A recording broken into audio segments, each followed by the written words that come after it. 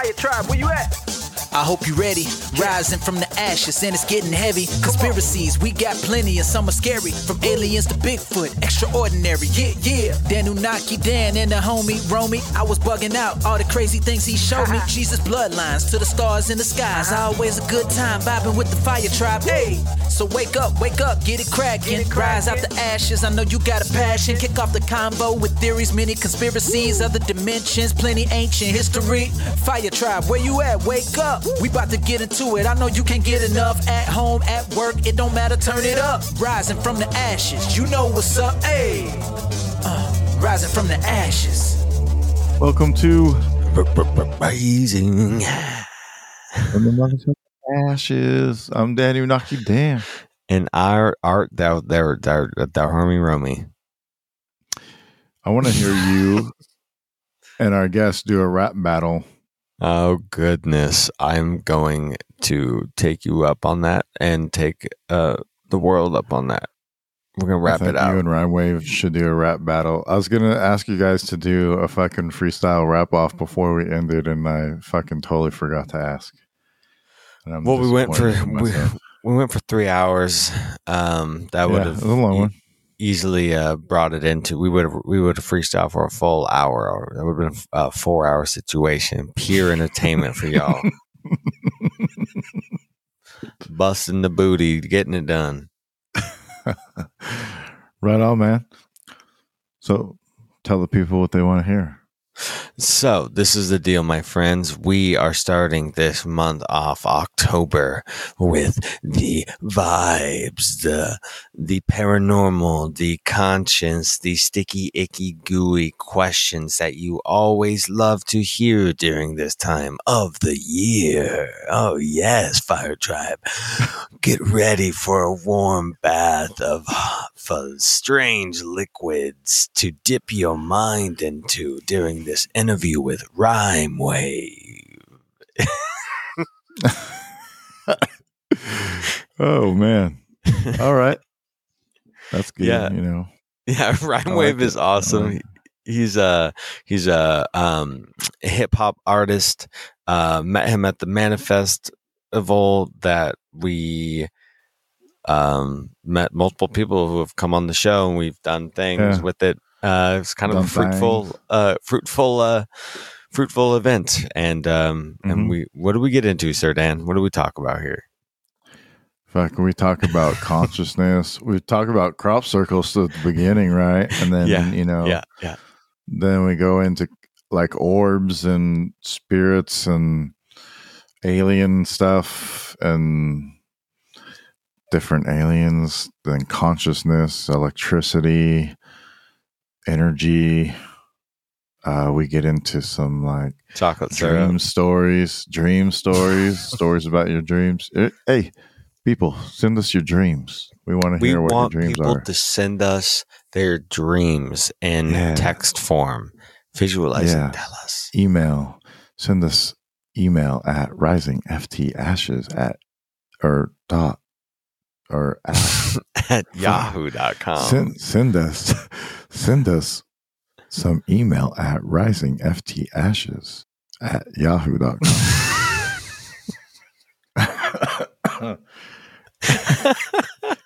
And tell us your dreams. Like if you have a certain dream often, tell us what that is, and tell us if you dream in black and white, and how vivid are your dreams, and premonition dreams too. How lucid are they? Or if you've had Bigfoot experience, paranormal experiences, ghost experiences, anything like that, or creepy shit maybe that's happened to you around Halloween would be cool too. Like, crazy stories when you were dressed up in costume and weird shit happened, weird coincidences or synchronicities with that. Like what if you and your friend dressed up like Pokemon, and then you met like 5 other people dressed like Pokemon. And then you guys ended up like hanging out and having a Pokemon fucking party because, it's Halloween shit. Absolutely. Like, gotta catch them all, you know what I mean? So it's like, that'd be cool. So if you have any of those, let us know. Have you heard about the Oreo cookies, the Pokemon Oreos? No. Okay. So a friend bought some Oreos the other day, Pokemon themed, right? And he's like, you want one of these Oreos? And I'm like, I can't be eating that shit. And then I was like, you know what? But I will try it because it's a Pokemon Oreo. And he's like, and it was delicious. He was like, it's good, right? It's supposed to be better than regular Oreos. And I was like, well, yeah, it's really good. I don't know, it's an Oreo, so it's already good. He got those at Walmart. Okay. Yeah.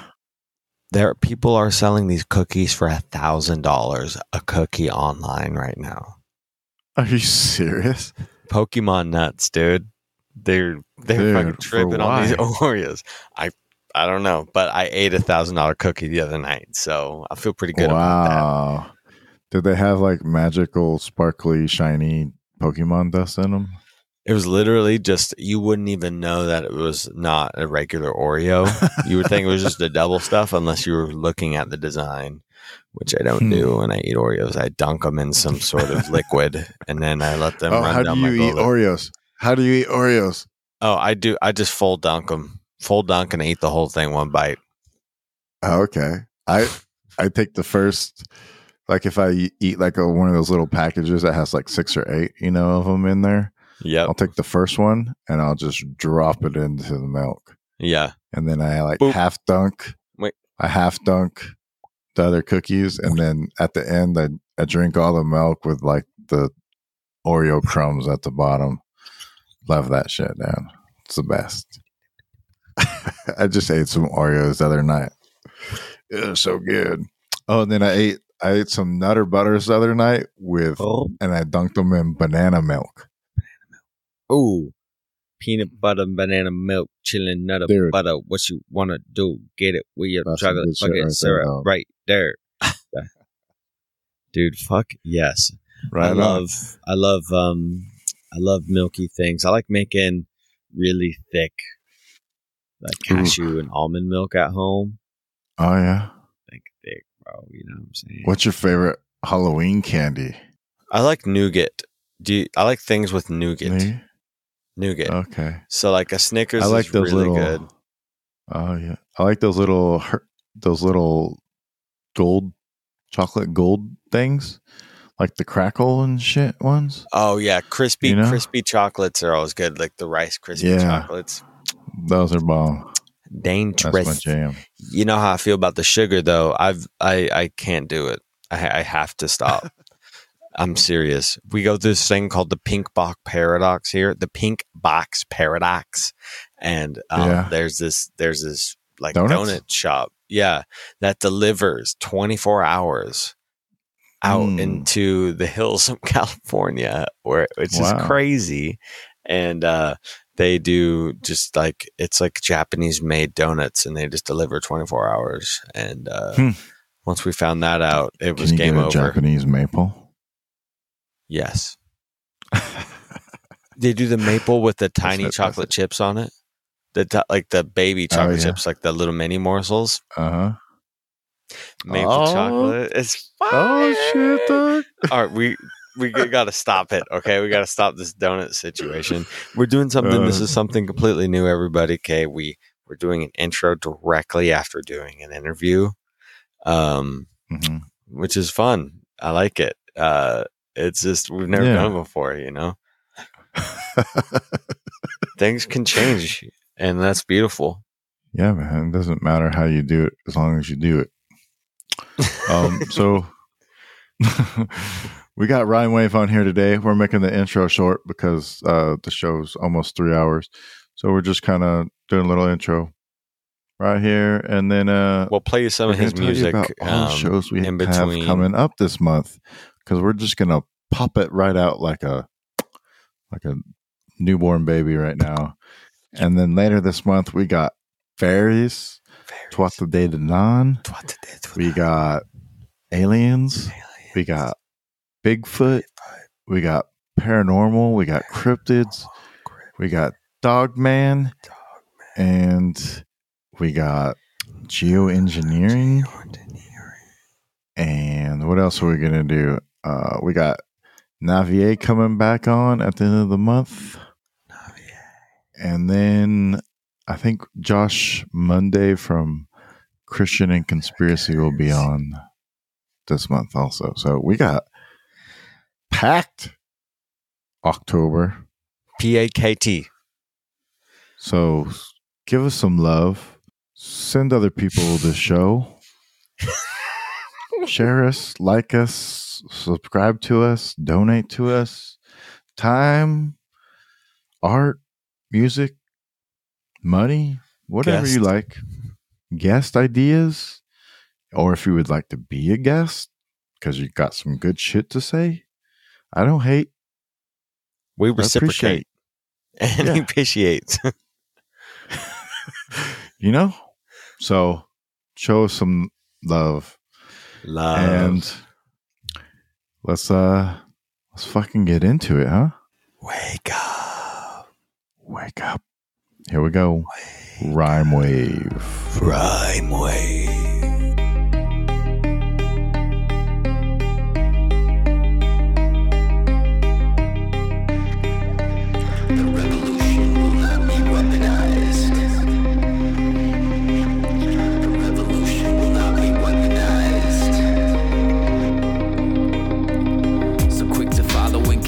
Been deprived, both thick and hollow in the way it's been contrived. The message in the bottle never turned up in the tide. From sedative to throttle, now the purpose is alive, but so is the divide.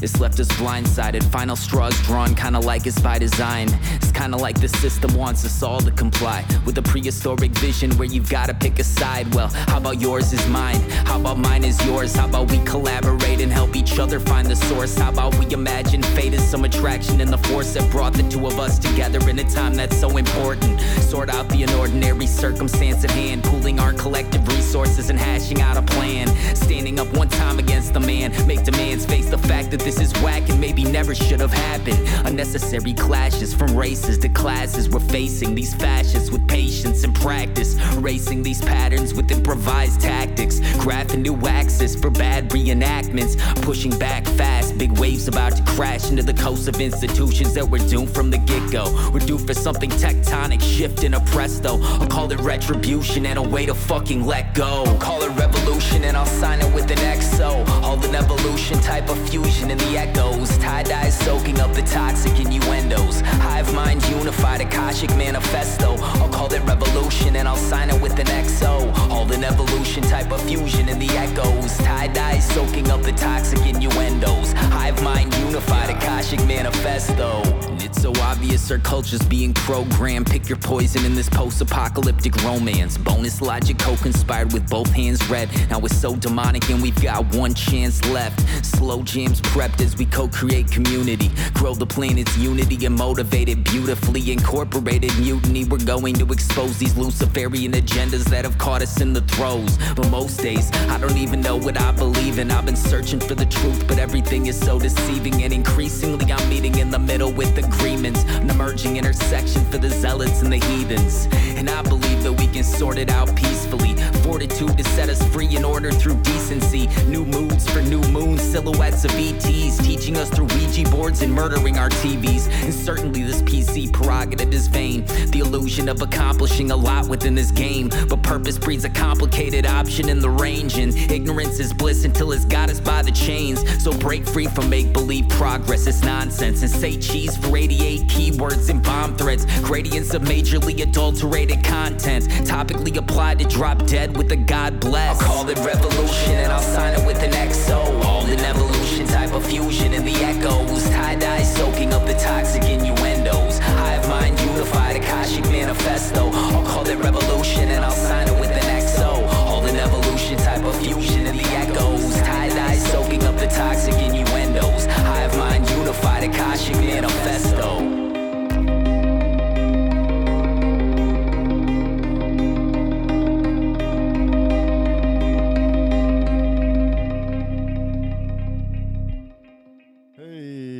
Welcome to Hazy From the Ashes. Amen.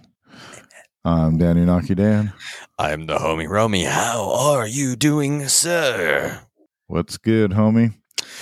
We got everything. Rhymewave in the house tonight. What's You want us to call you Rhymewave, or you want us to call you by your real name? Either or. Rhymewave might draw some people to my music, so All yeah, right. get We'll just that keep one it. in people's heads. Yeah, say it over and over. Hey, Rhymewave, Rhymewave, Rhymewave. What rhymes how's with it going, Rhymewave? man? It's going good. It's going real good. Just got done with a day of work out here on the farm, and looking forward to chatting with you guys. Been checking out some of the old episodes. Me and Roman connected this summer, and there's only like this, probably like the third or the fourth podcast that I've ever done. So Excellent. stoked to chat with you guys. So you're saying we're not your first? No, I did. Deborah Gets Red Pilled. I don't know if you guys have heard of that with Adam. And then just a couple other like random ones about music where we just kind of talked about music. But all right. Yeah, I'm excited to take the conversation in other directions, and always happy to chat about the tunes as well. Yeah, for sure. Well, tell us about that. Like, what got you into conscious rap? Like, what set that off? And then how'd you get into rapping to begin with? Also, like, were you just a rhymey little kid and like making up rhymes about everything every day, or poetry, or what was it that started it off for you? I've always loved music. Music's always been a huge part of my life. Like when I was a little kid, I would just like sit at the radio boombox with like a cassette tape and just like record songs. And I'd be like calling the radio station all day, like requesting songs, trying to get them to play the song that I wanted to hear. And then I would listen to the songs over and over again and transcribe the lyrics in like a little book and like memorize them. And I mean, I was born in 87. So this is like back before the internet. And so it's basically just like the radio, MTV, mainstream music. And just really always gravitated towards music, spent all my money on CDs, and have always just kind of been obsessed with like finding new music, discovering new music, shit like that. And the underground hip hop kind of came about when I was like 14, and I started trading CDs with one of my friends. It was like right around the Napster days when you could like burn CDs for the first time. So it was a huge deal that you could like buy a CD and burn it and then give it to your friends. So we got a CD burner. Some mixtapes. Yep. Lots of mixtapes. And we had a CD burner, and me and my buddy just started trading CDs. So I would like bring him a couple, he'd bring me a couple, and he was super into underground hip hop. And he actually turned out being kind of like a piece of shit, which is hilarious because he's like the reason that I got into underground hip hop. But he would just like bring me a couple CDs every day. I think it was like the beginning of high school. And a lot of the shit was like Minnesota, Twin Cities, underground hip hop. And then also some like kind of mainstream type stuff that was a little lesser known, like Mos Def or Talib Kweli or some of that shit. And it just blew my mind because I had been listening to hip hop just through the mainstream, and was familiar with artists like, Eminem or Jay-Z, and definitely enjoyed it. Like I always liked the vibe of the music, but it wasn't until I heard the underground shit that I was kind of like, this is like something that I could maybe do. This is kind of accessible. And I was always a writer, always writing, shitty fucking songs and writing like stories and, trying to come up with my own comic books and like novels. I was like a big reader as a kid. And so, it was kind of a natural transition. Started writing rhymes in high school, and it was really just like a fun thing. I wasn't really thinking about it in terms of something that I could do, on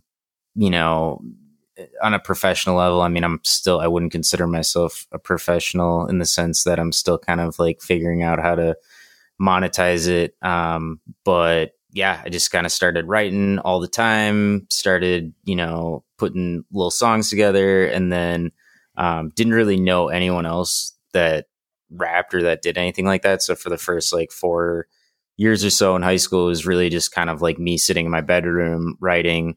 I had GarageBand, so I started making beats on that. And then when I went to school in Wisconsin for college, I met this dude that also wrote rhymes, and we kind of started a little group together, and we just like played parties and stuff. We didn't really play any actual like venues in town. So, you know, kind of started performing a little bit, getting a little bit more comfortable, like putting it out there for other people. Cause in the beginning, it's fucking weird. You know, it's like, you don't think people are going to like it. You're not really doing it. At least I wasn't doing it in that sense. I was just kind of doing it as a cathartic release, you know, almost just like self-therapy, you know, just getting your feelings out. And yeah, it still functions in that way. But then once you start putting it out there for people, that's a whole nother feeling and high that you get from performing. So yeah, I did it a little bit over those 4 years in college. And then when I graduated from college, I moved to Colorado, didn't know anyone out in Colorado, and just had a lot of free time and just really got into the production, got into writing even more, started making tons of songs, formed a little group with a dude out there, and started playing like small shows and open mics and stuff. And I was out in Colorado for like 10 years making a lot of music, but not really performing a whole lot. I'm not exactly sure why. I was like working in the cannabis industry and kind of focusing on that, but like making way more music than I was actually putting out there on the stage. And then when I moved to Portland 3 years ago, just kind of like made the decision that I was going to focus more on performing. And yeah, I've been playing a lot of shows since I moved out here, and just basically trying to get out and play as much as possible, spread the music as much as possible. And yeah, I'm at the point now where I'm trying to play like a show a month, you know, or more. During COVID, it's been pretty decent. Like I've been finding some opportunities to play, but before that, I was like hosting a weekly freestyle cypher and hosting like a monthly showcase and playing shows in between. So yeah, it's been a lot of like time on stage performing, honing that craft, and then just spending a lot of my free time just making beats and writing rhymes. And it's just super fun. It's like, it's that flow state, you know. It's like you don't think about the bullshit when you're in that creation mode. It's a great way to just kind of like tune out the fucked up, you know, voices in your head, the self-deprecating thoughts, the depressing ideas, you know, and also just like it's fun to get better at something and to see improvement, and other people seem to enjoy it too. So it's, I feel like I'm of service on some level, you know, like this is a way to be in service to others, to deliver some good vibes through the music. So yeah, that's a little bit about it. Yeah, man. Beautiful. When you say like underground hip hop, like what are some of the bands that like influenced you to do what you do? I would say the biggest influences in the beginning were Atmosphere. They're really big now.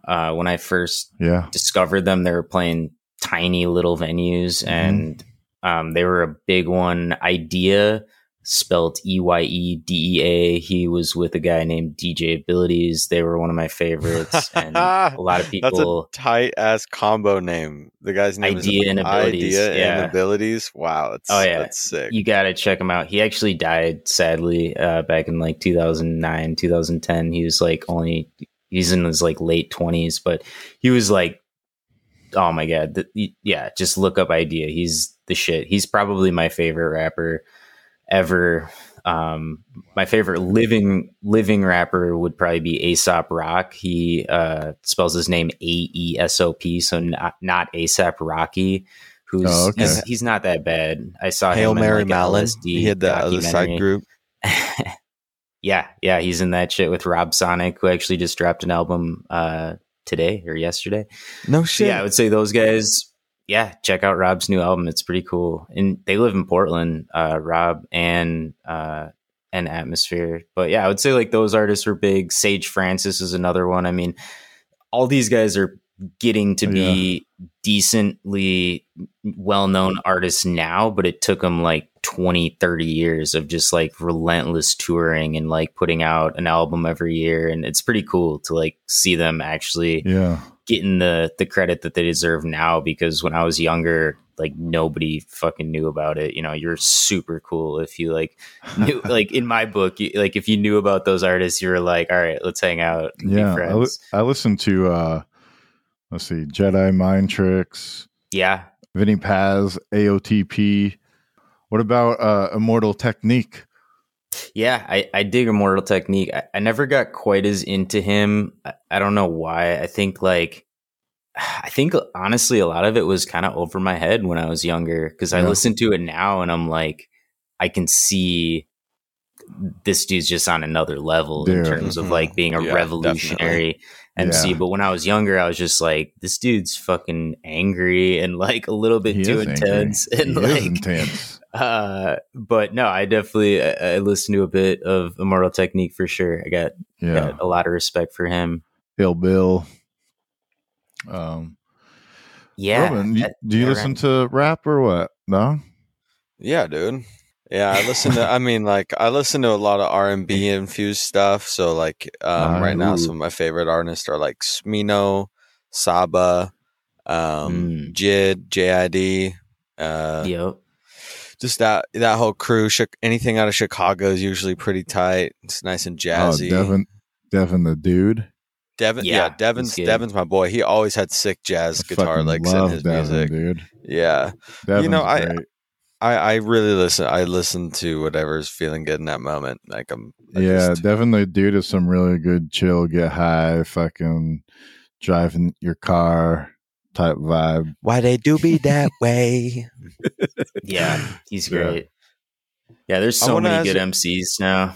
It's insane. I want to ask you a question, Sir Anonymous name Rhymewave Man. You could tell my real name if you want. Casey. There it is. Damn it. Oh, I said it. What's your full name, sir? And date of birth and Social Security. We'll keep it at Casey Rhymewave for now. Hell yeah. So that new song that you have, or your newest single on the interwebs, it says Polish Ambassador, and it sounds like a Polish Ambassador beat. And so it is? It's a TPA beat? Yep. Nice. How did that come about to being you getting a song with him, if you don't mind me asking?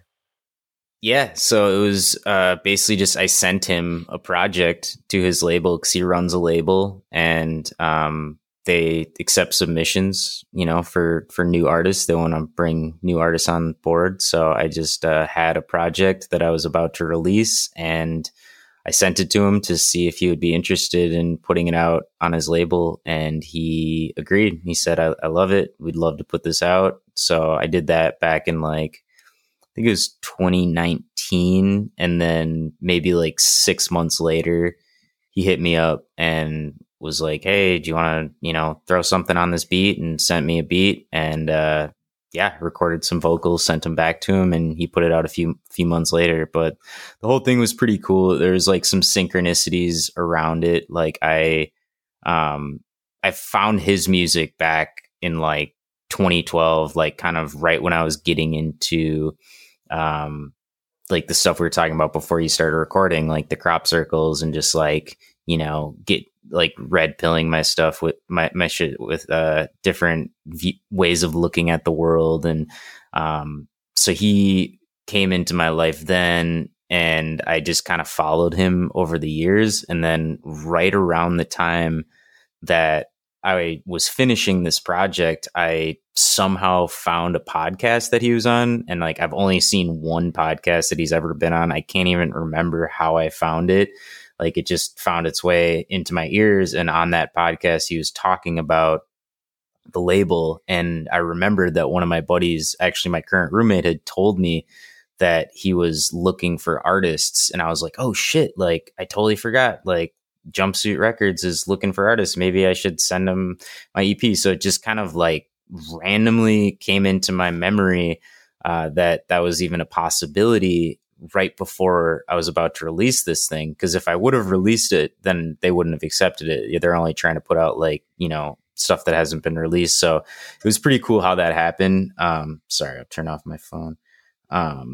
But yeah, I didn't send it to anyone else. I was just like, if they don't want it, then I'll just, put it out on my own. But their record label is really cool. They donate a lot of their revenue to like positive causes, a lot of like environmental causes. They give all their music away for free.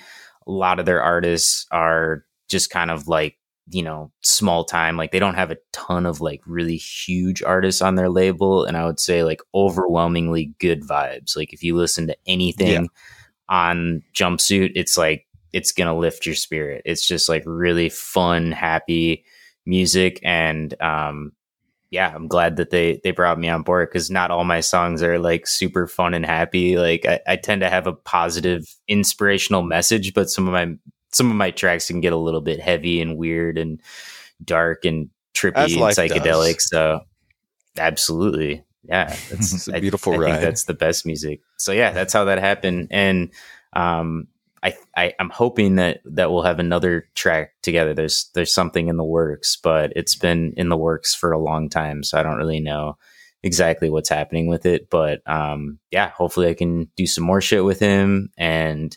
I definitely plan to continue sending them some stuff. They didn't accept my last project, so I self-released my last project. And that was cool. Like I really enjoyed that process, just like putting it out on my own. I learned a lot through that. So we'll see what happens with Jumpsuit, but I'm currently on their roster of artists. And that track's been amazing. It's brought a lot of visibility to my page. I mean, after they dropped that shit, like all my numbers just fucking skyrocketed, and it like worked me into the algorithms in these cool ways, like the way Spotify and iTunes works and shit. It's like if you can do a collaboration track with another big artist and it goes out to all of their networks, it's going to just pop up in people's radio stations. It's going to be in people's like, daily mixes. And it's just been amazing in terms of like building up the visibility of my shit, because, then brings people to my page and they see all my other stuff. But yeah, that's a fun track for sure. Hey, so I was actually going to ask a couple questions about what your opinion is on, from your point of view and your position in the music industry, as we can say. Do you see it kind of just working like a simulation on its own, like the music industry, almost like a game that you can play and kind of manipulate algorithms? Like, do you think that's a possibility or something that happens in the music industry without any level? Not necessarily something I'm trying to do too much of. I'd like to let it happen more organically, but I think there's like certain things that if you are aware of how certain things work, it can definitely help, build your project into something that's like profitable. I've noticed like the importance of branding, the importance of like having a good name, having good images and like artwork and like a good logo and like all that shit goes a really long way, because most people, they're just gonna like hear one song and like look at whatever you've got there on their screen or on their phone. And so there's definitely a lot of that going on. Like I'll see artists that just kind of like blow up out of nowhere, and I check them out and I'm just like, damn, they've got like a good name, they've got good artwork, they've, their shit sounds decent, but a lot of it's like who. So if you're, friends with other artists that are bigger than you can a lot of times get on stage with them and like get bigger shows. Also just like being able to get people to show up for your shows. I've definitely noticed being able to assemble a crowd is a huge thing with venues, because if you can't get people to show up for your shows, it doesn't really matter how good your music is. And then like, I mean, nowadays with social media, I'm not the best at it, because I just have a hard time like thinking of shit to post. Like I need to get better at it, to be honest. But some artists will build up huge followings just by being super active on social media and posting all the time and doing creative things in that realm. So I think like with the internet kind of came a lot of new ways that artists could like self-promote, and music's cool in that sense that it, you know, as an independent artist, you can do a lot, whereas other art forms like movies, for instance, you know, it's really hard to make it as like an independent film producer. I guess, you know, with YouTube and shit nowadays you can, but I mean, hip hop in particular is pretty fucking cheap to make. Like all you need is a mic and like a production program and some basic like mixing and mastering tools. And even if you're outsourcing that, it's relatively cheap. And then to actually put the music out online, it's really not that expensive. So it's like, it's very accessible art form. And then with some of the stuff that, you know, I just mentioned, it's like, if you kind of know how things work online and how the algorithms work, you can definitely be at an advantage. But I definitely don't know a ton about that. Like I've started to pick up on things over time, but it's not something I've really researched in depth. I'm just kind of like in the mentality that if I just continue making the music and putting it out and just coming from a good place, that it'll hopefully eventually catch on, and seems like it's starting to catch on a little bit. We'll Consistency is incredibly important in the art industry, you know, or just, I mean, any industry, anything at all in general. If a human stays persistent and consistent, the magic shines through, you know. If it's right, if it's meant to, it does. And like, you know, I think some people get it faster and then they lose it faster. So like when you can have like a stable, consistent, you know, steady flow of just like doing it, putting in the work and like doing it for years, then it seems like you're building a better foundation than just like trying to run as full speed as you can without like having like a strong, stable ground there. Yeah, and you can get a lot quicker at it too. Like if the more you do it, I mean, I'm at the point now where if I'm like really zoned in, I can like make a song in like a couple days, you know, like make the beat in one day. And there's a lot of like editing that goes into it after that. But I think back to like when I started and it would take me like months and months to like put a song together. And yeah, it's like fucking practice. And same thing with performing. I mean, people tell me that I should like have basically more like higher standards for shows where like I'll, you know, ask for more money and turn down opportunities. And I'm kind of like, I like the practice, you know, I like connecting with people. The more that I perform, the better I get, and I get a lot out of it. I mean, it gets me pretty fucking high to get up on stage and perform, and you meet a lot of cool people. So I'm kind of at the stage now where I'm also not getting that many offers to play, but like, that's the other thing is, yeah, there's two sides of it, right? There's like the actual making of the music and, you know, recording and putting it out online, but then there's also the performance aspect. And that's a lot of times where you're going to be able to like turn your project into a job, is like getting shows, which has been very affected by COVID. And we could talk about that if you'd like. I'm not super stoked on the current state of the music industry, but luckily I know some people that have spaces that are down to do shows and not require crazy mandates. But yeah, I enjoy both sides of it a lot. Like I love performing and I love making the music, and yeah. That's cool, dude. No, I'm glad that there's places in Portland that are, you know, hosting safe places for people.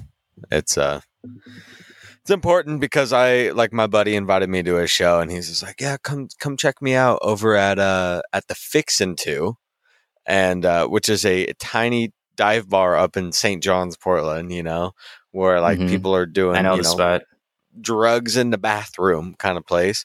But you needed to be fully vaxxed in order to even coming to this tiny dive bar. I was like, where people are going to be, you know, I was like, what? I was like, y'all crazy. Y'all crazy. I don't think it's going to last.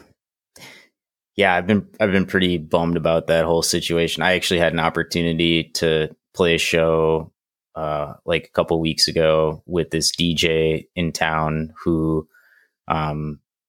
my buddy told him about my music. He hit me up. He's like, yeah, like come up on stage and like we can do some tracks. And if it goes well, like I got a bunch of other big shows coming up. And I was like so fucking stoked about it because this guy he plays some pretty big stages and he really is into my shit and wanted me to come out. And I was actually about to go get a COVID test just so I could play this show. And right when I was about to leave to go get that test, he hit me up and he was like, no, you got to be vaxxed.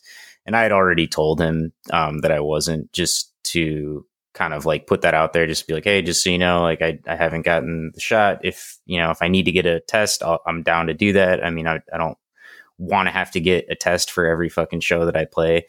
But yeah, that's kind of the place we're at right now is artists that haven't gotten the shot are not able to set foot in a lot of these venues and get up on these stages. And a lot of artists who maybe weren't super, excited about getting the shot have gotten it because they're so dependent on those opportunities. I know multiple artists who got it literally just because if they didn't, they wouldn't be able to play shows. And I mean, the same goes for teachers and medical workers and so many other people that, probably wouldn't have gotten it if they didn't need it to make money. So I'm trying to stand strong, in like what feels right to me in this moment. And I'm never like 100% on anything. Like who knows where we'll be in a year. But as of right now, I'm just not going to play those events and, hopefully create some really fun shit, just down the block. Yeah. Start your own shit, man. Set up a stage in the fucking park. Fucking reserve the park out and fucking do it. I had an idea. Finding locations for the other day is tough. Yeah, it's honestly not that bad. Like if you're a social guy, like if you know a bunch of musicians and like artists and shit, especially in Portland, there's so many places to play shows and houses. And I had this idea the other day. I've never really done like busking. I've like thought about busking. Busking's where you just like play on the street corner and ask for money. And I had this, ever done. For real, dude. I had this idea, and tell me what you think about it. So I was thinking like you could set up on the corner, fucking have a little boombox, be rapping over some beats, and then have a sign next to you that says, "I'm not allowed to play any of the venues in the city because I haven't gotten the vaccine. Please support me." And see if anyone bites. Oh, that would be good idea. Actually, you should do just that. A little guilt trip. Just a tiny guilt trip. Yes, do it before the winter, or do it before the winter comes and the fall lays its dirty knees to suck the proverbial countries of the dark winter ahead of us here, because I do in fact believe this winter is going to be quite interesting. Yeah, we'll see, man. I try not to manifest anything that hasn't already happened. Absolutely not. I heard, but no, I feel you, man. I heard. Do you guys know Sophia Smallstorm? Have you heard her on any podcast? I love her. She has been on a bunch of my favorite shows, and she said a couple of things that really, really stuck with me. And, one of them was just like, I'll cross that bridge when I get there. Like, there's no point in like tripping out about things that haven't happened. Like, even with, the vaccine situation, it's like, I just flew to Maine last weekend. Like, I can still fly, I can still travel. I didn't even have to get a test for that. So, I mean, everyone's saying like, oh, you're going to need this to travel. And like, you do in some places, but like, it hasn't happened here yet. So like, I'll worry about that when it happens. And another thing that she said that really stuck with me was there's two types of people. There's so what and what if. So like a what if mentality is like basically you're in a constant state of like anxiety, like paranoia, like what if this, what if that, what if this crazy shit happens? And then a so what person would be more like, so what? Some shitty stuff happens. So what? And I mean, obviously there's exceptions. Like, it's not like, so what, anything. Like if something really horrible happens to someone I care about, I'm not like, so what? But I think that's kind of a cool thing to keep in the back of your mind is like, you know, you can be in this what if state, or you can kind of be in the so what, like, I'm just going to like live my life and be the best person I can be. And, you know, some shitty stuff's going to happen, but I'm not going to trip about it. And, yeah, go check out Sophia if any of the listeners haven't heard of her. She's got some really good episodes on like the higher side chats, and I should have known. Yeah, no, I understand the what ifs and the so what, but for me, I'm a definitely so what, but I do definitely like try to make predictions of some crazy shit. But then you do have to be careful. You have to be careful. You have to, you know, if you, because the plasmatic electric mind of us, you know, of the human existence is incredibly powerful. So I do believe we have the ability to manifest things into reality, which is a huge part of alchemy, and it's a huge part of things that's going on. And so, if you guys are down, maybe we could like start talking what we think crop circles are, because you said you want to talk about it, and it's just circles. it's so hard, man. Oh shit, he's got it on his hat.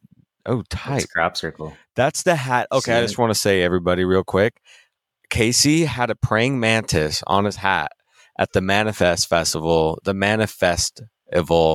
where I saw him play and saw him perform when I met Casey. And in the morning, that morning at like 8 a.m., Casey had a praying mantis on his hat. And I was like, dude, there's a praying mantis like on your hat. And he's like, oh, hell yeah. Like, that's the homie. He's chilling. And then like at midnight that night while he's on stage, I'm like, I'm just like watching him play. And like, I look up and I'm like, oh my God, that praying mantis is still on his hat. And I like took a picture and like zoomed in, and I've shown many people. I'm like, yo, this homie's got a praying mantis on his hat. I don't know what it was, man. I just really liked you and that praying mantis. Y'all had some vibes. Thank you. I got to tell you something about that. So I hadn't seen any praying mantises in years. The last praying mantis that I saw before that weekend was when I was visiting Portland 3 years prior, like thinking about moving to Portland, and a praying mantis landed on my hat when we were having a beer. And I hadn't seen any in 3 years. And then that weekend, as I was packing up my truck to go to the festival, a praying mantis landed on my truck, like right as I was like packing up my shit. And I was like, oh, that's so cool. Like, I haven't seen these in years. And then that shit happened over the festival. And yeah, I mean, I don't know what it is. I think honestly, most people just wouldn't let a praying mantis hang out on them that long. Like, most people would be like, a couple minutes, they'd be like, all right, I'm good, get off me. I was just kind of like, fuck it, I'm curious to see how long it'll actually stay on me.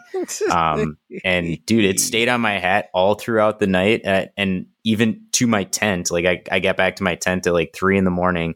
Praying mantis is still on my hat. I'm like, I'm just gonna like leave my tent door unzipped, and like if it wants to, you know, go do its own thing, it can. Woke up in the morning, it was still there. So I fucking brought that bitch home with me.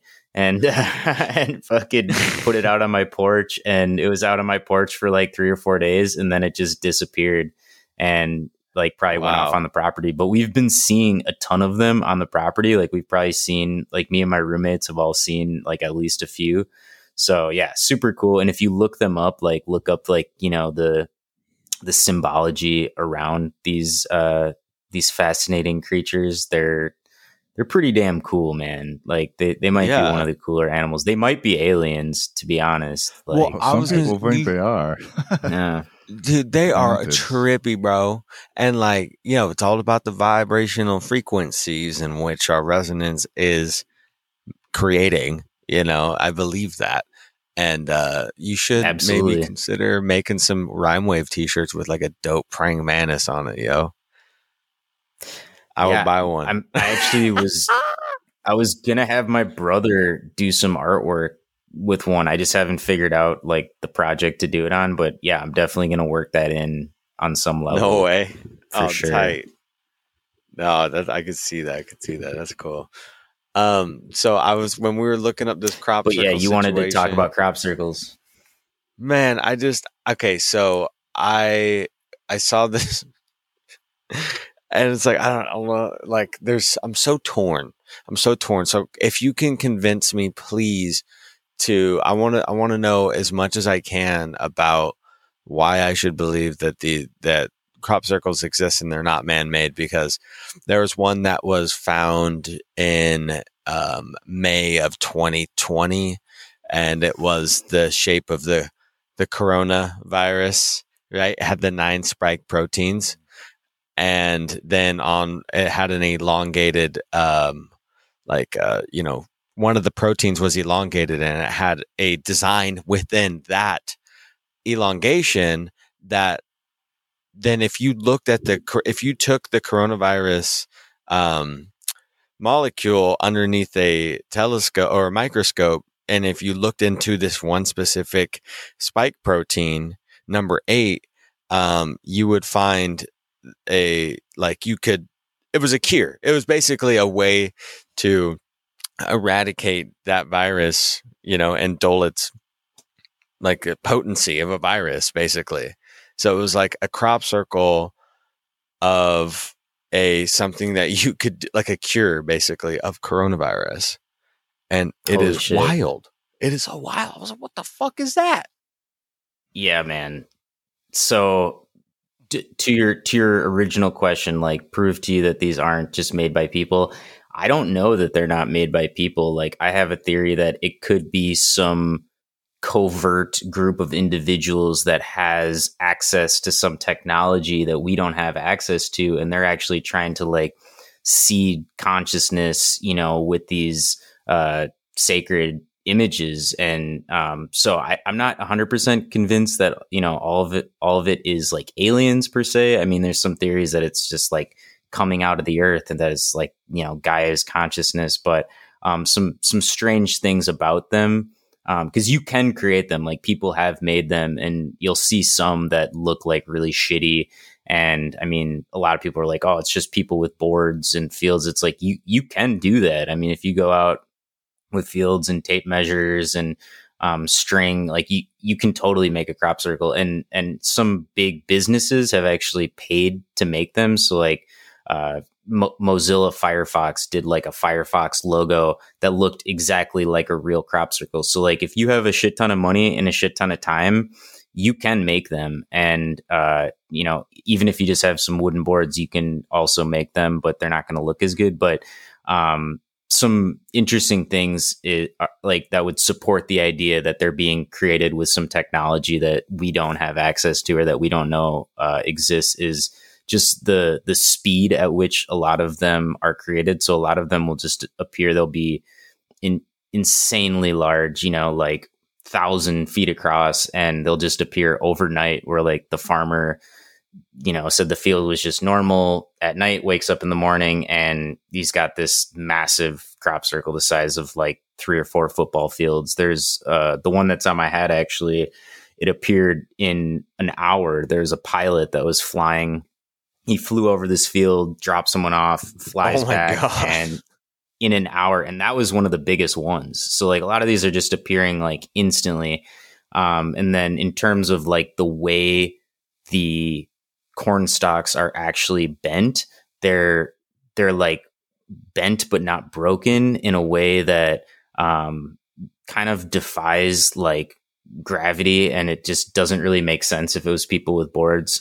It's covered in a lot of like the documentaries, but a lot of times the corn is kind of like twisted, or the wheat is like twisted in weird ways. They've brought like radiation detectors inside of them, and a lot of times they're like giving off like a high EMF. Like, people report actually feeling kind of like nauseous when they go inside of them, because they have tours where like you can like go to, most of them happen in the UK, like around Stonehenge. A lot of them are on ley lines. A lot of them are around like sacred monuments and over like underground aquifers.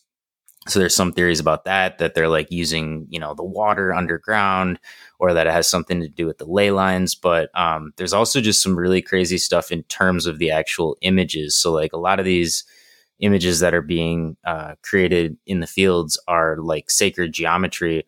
and they encode different celestial galactic information in terms of like planetary alignments that are happening.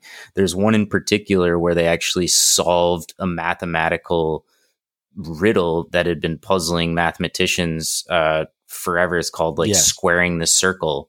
I don't know if you saw anything about that, but like mathematicians have been trying to figure out how to square the circle, you know, in the best way. I'm not a mathematician, but I'm just fascinated by the sacred geometry. And apparently one of these crop circles showed a new way to square the circle that mathematicians had not quite discovered yet. And I saw some documentary where they're interviewing a mathematician, and he was like, yeah, we've been trying to figure this out for like hundreds of years. And like this image in the field just showed us that. And then, I mean, there have been some really trippy ones where there's actually like messages encoded, like actual words, like coming from some, you know, galactic civilization. One of the most famous source ones of information. Yeah. One of the most famous ones appeared next to the Arecibo telescope, which is like the big telescope that we use to search for life out in the universe. And a massive crop circle with an alien and an encoded message appeared right next to that. And there was two. There was one that was basically like kind of like a warning, like, you know, be careful for false rulers and that type of shit. But then there's another one that was actually a direct response to a message that we had sent out into space back in like, I think it was like the 70s or something, but we had, you know, sent out a message into space being like, we are humans. This is our DNA. We live on the third planet from this sun. Like, this is how we sent this message, like kind of like a list of like talking about humans on Earth. And then we got a crop circle, which was like a response to that, which was like, this is who we are. This is where we're from. This is how we sent this message. And it was like encoded just right in the crop. So, I mean, there's some really weird shit. And that's why it just like blew my mind when I first started looking into it. And I still don't know exactly how I feel about it. One thing I realized is that like, if there was an advanced civilization that was trying to send us messages, if they were to just send those messages to a satellite or to a computer, or, you know, if they were to send them in a digital form, it would be hidden from the people. Like if they were to send these messages to even to like NASA or whatever, it's like you and me would never hear about it. It would just be brushed under the rug. But with the crop circles, you can't really hide that. It's not really something that you can just be like, oh, we're going to hide this from people, because now there's it's meant to be found. Yeah, there's such a community of people that are watching for it. As soon as it happens, people are flying planes overhead, taking pictures. Even if they come and wipe it out, there's still a record of that. And then after that, people will take those images. They'll try to transcribe them. They'll figure out, you know, what are these like geometrical shapes telling us. And so there's just so much shit. But honestly, just like look at them. Like if any listeners haven't taken the time, just take 10-15 minutes on Google or DuckDuckGo images and just look at images of crop circles, and like they give me the chills when I look at them. Like it's the most beautiful art I've ever seen. If nothing else, it's the most beautiful art I've ever seen. But that was honestly like the first rabbit hole that I went down, and then that led to like so much other shit. But yeah, I don't know, man. The crop circles are fucking wild. I think most people just don't look into it, just because it's like I don't know. It's like one of the oldest kind of like conspiracy theories, and people are just like, oh, I'm not gonna look into that. But then you look into it, and it's just fucking wild. It's like it's been played off as, you know, like it plays into it's only aliens. There's no other answer for it. It can't be anything else besides people making it or aliens making it. And if you believe in aliens and people getting abducted, like you're reading those, you know, make fun of you newspapers that they were making back in the day, then, you know, you just know it's all for farce, and it's all for comedy and theater, and it's there's no science or legibility behind it, right? Like, so that's the kind of like mainstream narrative that they push. And you know, when you go into the truth realm, Like the whole, for me, like I haven't gone down crazy alien rabbit holes because it just feels like there's a lot of fake facade misinformation out there. And so there's a lot of disingenuous, holes and traps to fall into. So I haven't gone deep down that. I base my shit off of intuition. You know what I mean? Yeah. But I was thinking, I want to get y'all's opinion on this. Do you think, that there's a possibility if us, these bodies and these minds are so powerful and we can manifest, could crop circles be a manifestation of answers of a collective? Absolutely. I'm totally open to that. I guess, yeah, I guess it could be. I think it's energy, right? So, you see like, that one crazy dude, what's his name? Greer. Stephen Greer. Stephen Greer. He like is able to like have a group meditation and bring some type of light into view, whether it's a UFO or orb or whatever they want to call it. I don't know. But I think that you could probably, if you could do that, and they say like you can fly you fly these spacecraft with your brain. So maybe it's possible if you're meditating to control whatever that orb energy is to create whatever it is that you want. I guess you could go that way. But like a ritual or a seance or a meditation and focused meditation.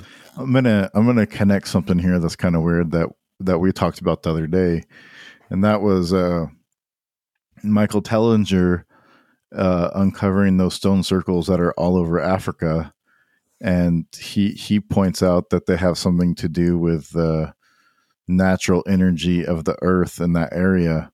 So what if crop circles were forming in those patterns in Africa, and what they did was they just built stones over to the impressions that they made.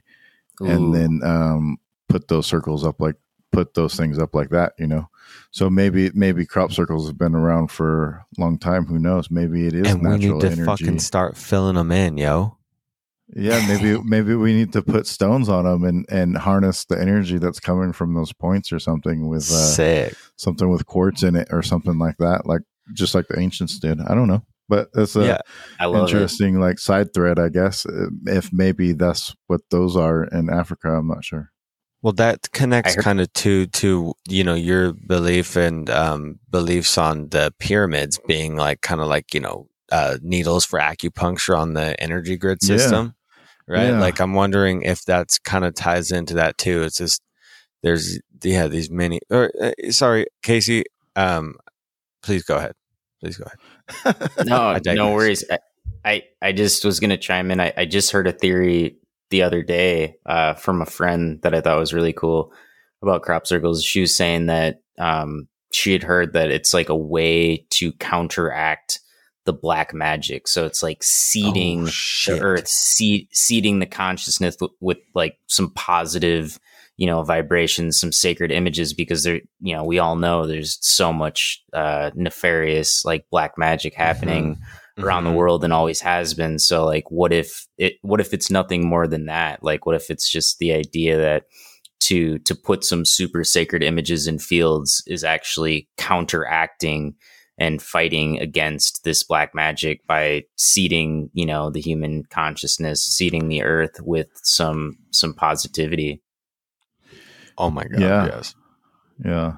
I love that theory. When she told me, I was like, damn, cool. I can't believe I haven't heard that one. It's like if we with love and intention into, the earth and like count, like just by not being a part of that, like that cult, and being mind controlled and everything or whatever, what have you, the earth is like, replenishing us with answers. And, but are we, it's so hard to pay attention.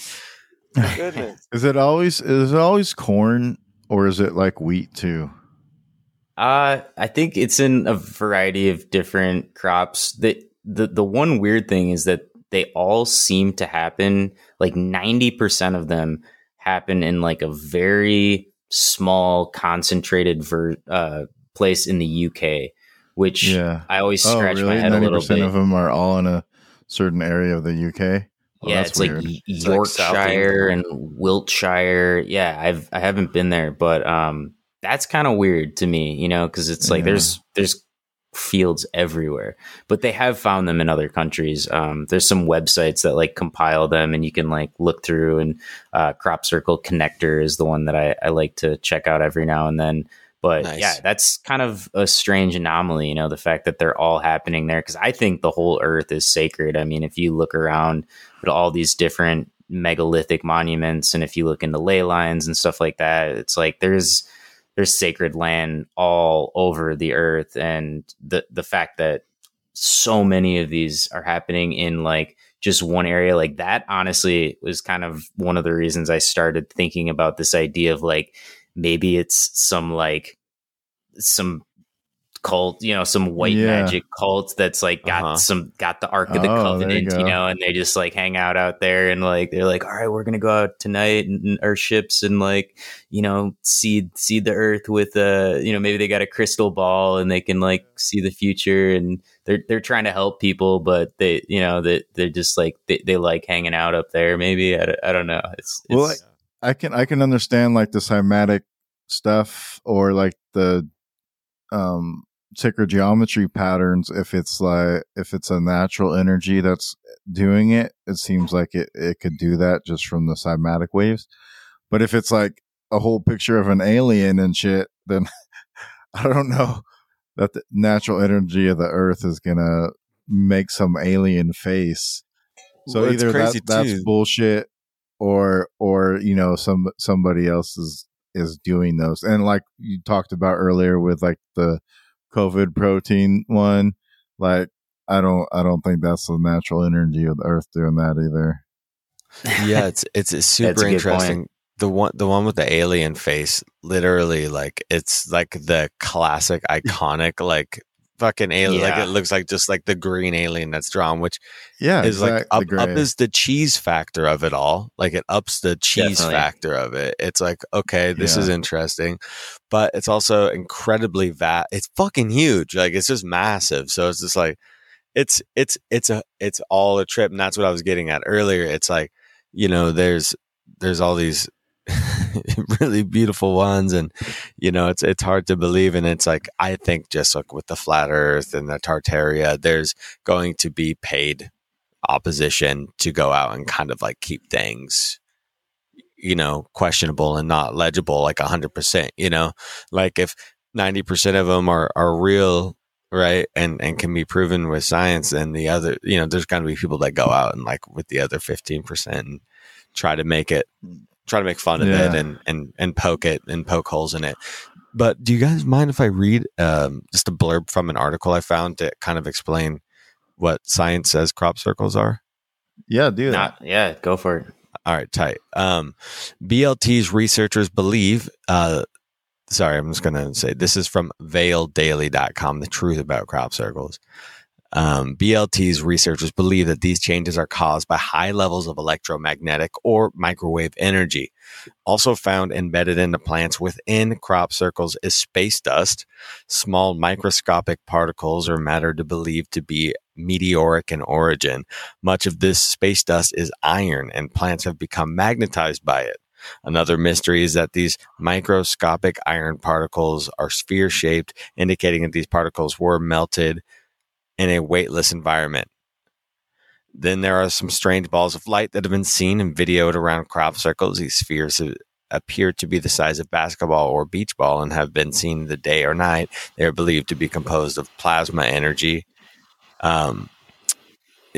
So that's that, and it kind of touches on a few things that we did talk about, but that's what the mainstream kind of narrative is about what crop circles are and how to fit it into people's consciousness. The mainstream pro narrative, the mainstream con. Yeah. Would be like it's all fake. It's guys with big old boards with a rope pushing down the the crops. So, but that's interesting. But that gets into the alien thing too. Where are you at on that, Rhymewave? Man, I definitely believe that there's something else out there. I've actually had 2 UFO encounters this summer after not having any my entire life. Ooh. And I'd be happy to get into that. But just more generally, about the idea of aliens, like I've become more open to the idea that they could be interdimensional, or extra, interterrestrial, like they're already here on the Earth. Ultra terrestrial. Yeah, however you, I guess, would say it. But I don't really like the idea that it's just like one group, one alien. Like, I think it makes more sense that it's like many different factions, you know, some benevolent, some malevolent. They got different ships. There have been some pretty big claims that have been made about, these are all the different types, and it's hard to know what to think about that. But one thing I've noticed about UFO culture is that we tend to project ourselves onto it. So like a lot of these ideas about aliens, they kind of have to do with like how we live, how we operate. So like a lot of UFO people would assume that they fly around in spaceships and that they go to other planets to try to take them over and like take their resources. And, that's just kind of what we do. I mean, as humans, like we fly around in spaceships, we go to other places to start wars and take their resources. Like if I think about another civilization that was potentially millions of years advanced us, I mean, who's to say they don't have an entirely different set of like emotions? Who's to say that they operate on the same wavelength that we do in terms of like what they want, in this life? But a lot of ideas about, them communicating telepathically, or the fact that, they can drive these ships with their minds. Like I do resonate with those ideas. I think a lot of the orbs are spirits. So I think a lot of the orbs that people see are not so much like actual crafts that somebody is like flying, but there's also for sure like, a military government aspect to it. I mean, you can't really believe any sighting too much unless like you're having it yourself. I mean, any of the famous sightings could easily just be that. I mean, there's this whole idea that like the powers that be are trying to get people to believe in aliens, and that they've been doing this for the past,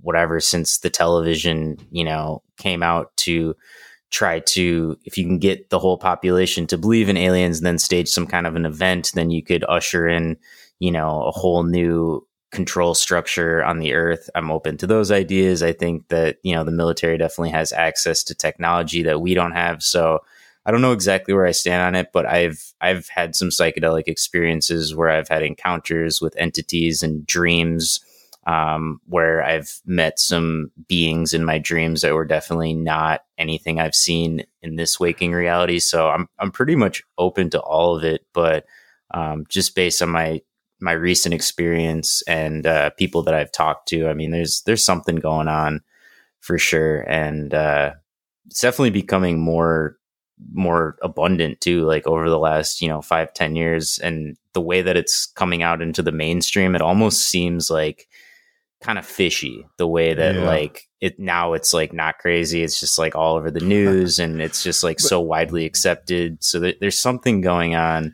with the whole UFO alien situation. I don't know exactly where it's headed, but I think there's for sure something out there, and I think a lot of them are here to help us, and some of them probably aren't. Right. Well, yeah, I guess maybe there could be two different sides to the story too, where there's a good faction and a bad faction. Because what I was thinking is like the military wants to put this negative spin on aliens, and you see it in like the movies and stuff too, like they're going to take us over and shit, or we're going to go to war with them in some way or something like that. It's been on TV since day one. Yeah, but then a lot of the stuff that you hear about UFOs is they're like shooting down like nuclear weapon launches and shit like that. Like, why would a group of aliens that want to kill all the humans try to save us from exploding ourselves? Totally. And one of the things What? Enki versus Enlil. Oh yeah. That's what I thought you said, but I was like, what? Enki versus Enlil. Yeah, I guess that's what it would be, though, right? You know, the original aliens, dude. I mean, if we're hybrid off Anunnaki. Yeah, like how you're saying the orbs are spirits too, and then like, you know, people actually see craft, or some people see like big balls of light, some people see like just a ton of lights in a row or in some type of pattern that are in the sky, and they can figure that it makes some type of shape or whatnot. But they just be spirits, just, you know, those lights could be spirits. Don't worry about it.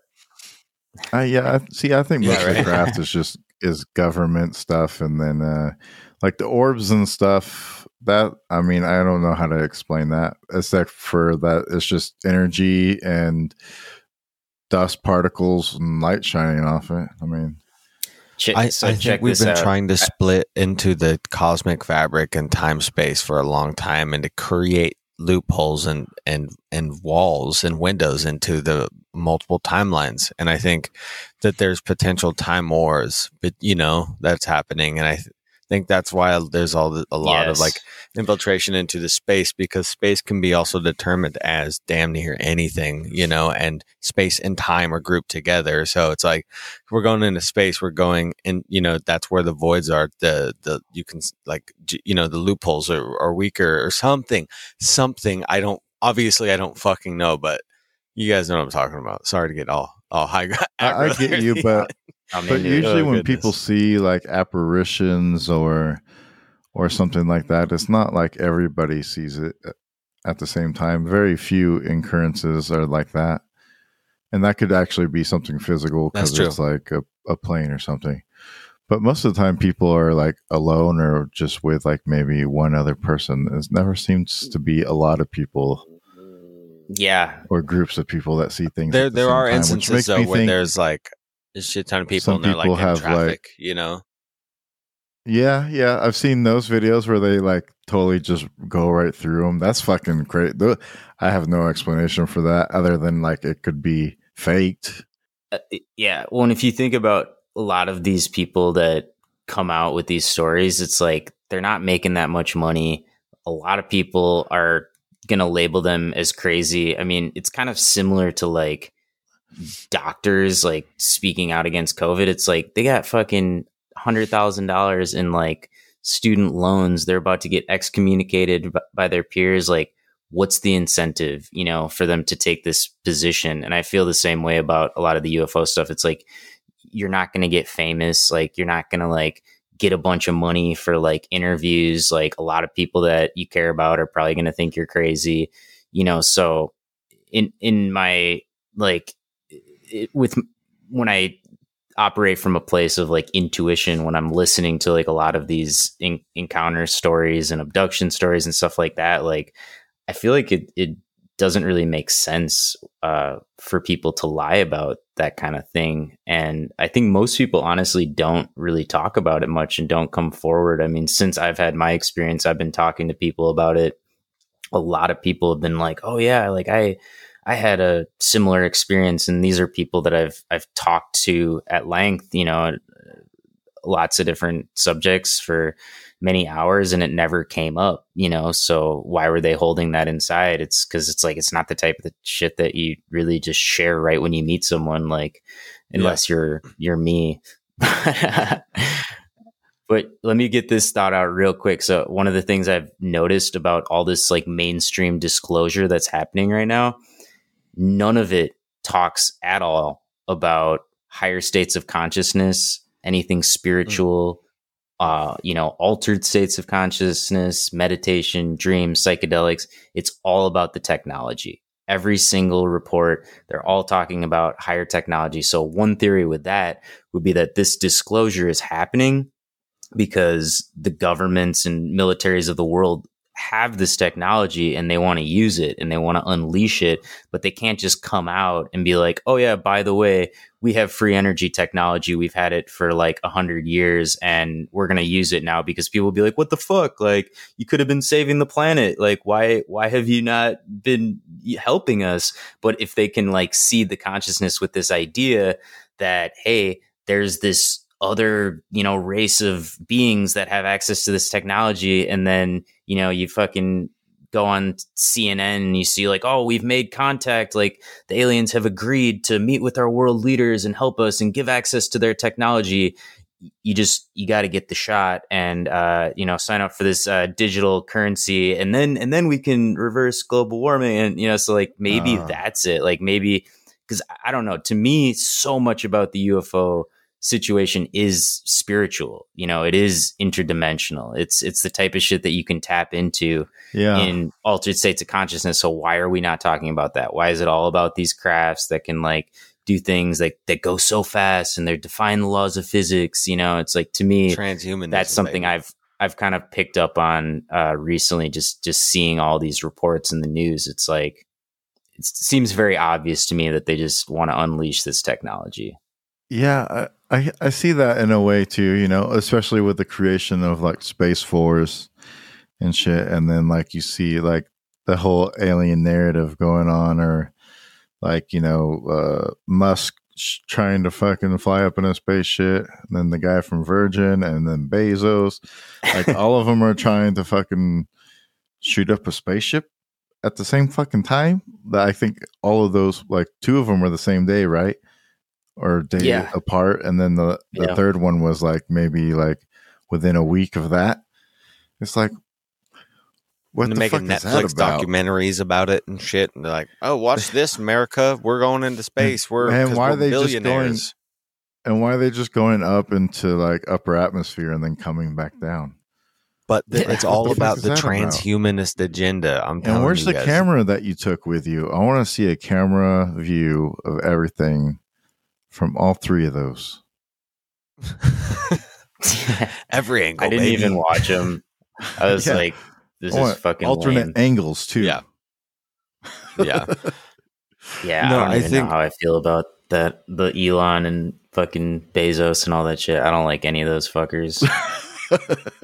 They're controlling the narratives completely right now, and like the entire when the entire capital market relies on anything you say publicly at all, anything you say sways a fucking market by millions of dollars just by words you say that come out of your fucking mouth. You're controlling the entire narrative of reality, of the simulation that we live in, the system, right? These people. And then we're looking at them like these gods for going into space, because it's a controlled fucking. That's exactly what the fuck they want. They are the messengers and the of transhumanism. It's like L. Ron Hubbard creating Scientology kind of shit. The guy who was a fucking founding member of NASA, right? Scientology was about some alien shit. It's just like, it's all, it's intertangled. I think the entire MK Ultra series and projects and all of that was, okay, so this is a common one in like the threads of like the alien realm, right? You were talking about DUMBs earlier, deep underground military bases, and a lot of people that have DUMBs. Were we? I guess I know what you're talking about. I can't remember. Roman and I were like earlier this morning. I got you. Yeah. Sorry. Yes. And aliens and the military working together, right? People a lot of times say, "Oh, I've seen the Greys working, with the the Air Force, and they control the government, and it's really like, if you were going out here to, I would see no reason why communication wouldn't have already been had. And there wouldn't be a reason. It would make sense why the predictive programming has such a strong narrative on the aliens and what the people believe aliens are, because the television was all built around the CIA getting programming out to the people. And that's been built into the entire history of television in general, right? It was all created for one single reason and purpose, because we live in the fucking the system, and the system is built like that. That's why the system is here. And so, like, for me to think about the military, you know, fucking being nefarious and fucking, like, you know, being the number one mind control, fucking to make you think that you need to fucking fight for some fucking rich fucks is mind control, right? Anyways, For sure. But yeah, you know, what do you guys think about that? But if the aliens ruled every nation or whatever, why would they make all of them fight each other? It's a good question. Disaster capitalism. I don't know. It's weird. It's strange. I don't know. I guess you just, who cares? It's a fucking game. Like there's that meme of aliens like watching Earth on TV, you know? Right. Well, yeah. And when you think about all the crazy fucked up shit that's happening the on world the planet, is a stage. it's like, yeah, it's like if there was some higher intelligence that could help us get out of it, you know, why haven't they done that yet? You know, but I don't know. I'm kind of like into the idea that they're so evolved, these beings, that they're kind of past a point of like intervention, in the sense that, like you said, they've disarmed nuclear missiles and stuff. Like, who's to say that hasn't happened like a lot? Like, who's to say the reason that we're here right now isn't through some kind of intervention that maybe we didn't actually notice that it happened, but it did happen, and they are kind of like behind the scenes making sure we don't fuck shit up too bad. But at the same time, they're like, we're gonna like try to help people figure this out on their own. And going back to the crop circles, like a lot of these crop circles, people say encode the keys to free energy technology. So it's like they're not just going to give us this free energy technology, but they're trying to like let us know how to create it, you know, by giving us different messages. And I mean, I'm not convinced that certain people aren't aliens. Like, I look at some of the really, you know, influential, you know, powerful like artists and people that have just completely transformed our culture in positive ways. And, you know, who's to say that's not some enlightened soul, you know, that came from another dimension to help us. Like, I don't know. I feel some days I feel like I might be one of those. And it makes sense that we wouldn't remember it either. Cause it's like, if you were an enlightened soul and you're coming to this planet to do good and help steer the ship in the right direction, if you knew that, if you incarnated in this body and you're like aware of that, like, I'm here to help the planet and like, you know, I'm from another dimension, it's like, it wouldn't really work. You know, it's almost like you'd have to kind of wipe the slate clean and like forget all that. You know, you're still the enlightened soul, you know, you still come to Earth to, you know, do your service to the planet. But I think, I don't know, I meet so many people all the time that I feel like are like, you know, enlightened souls from other dimensions that have like come to this planet to like help save it. And yeah, I don't know. But that is definitely a head scratcher. It's like, yeah, why the fuck are we still seeing all this war and death and destruction? You know, the dimensional wars, man, between obviously timelines. They're bad aliens that are controlling us. Then, yeah, or it's a zoo. It's a zoo, and we're just animals in a zoo, and we just don't realize it. We think we're the shit, but maybe I like that theory. A whole group of foxes out there think they're badass. And that they can't be humans. I heard a funny idea that aliens like adopt humans the same way you can like adopt a pet, like jaguar in like another country, or like you could, you know, pay $100 to like adopt this animal, like, you know, in Africa. It's like maybe aliens are like adopting humans, and then they come down every once in a while to check on us and be like, oh, how's my human doing? Well, you know, like, okay, so this is what gets me about the alien shit. Like, I was into aliens and shit and ancient astronaut theory for like 15 years. But then like this new disclosure shit is what made me go, fuck aliens now. I can't even handle it. It's so cheesy.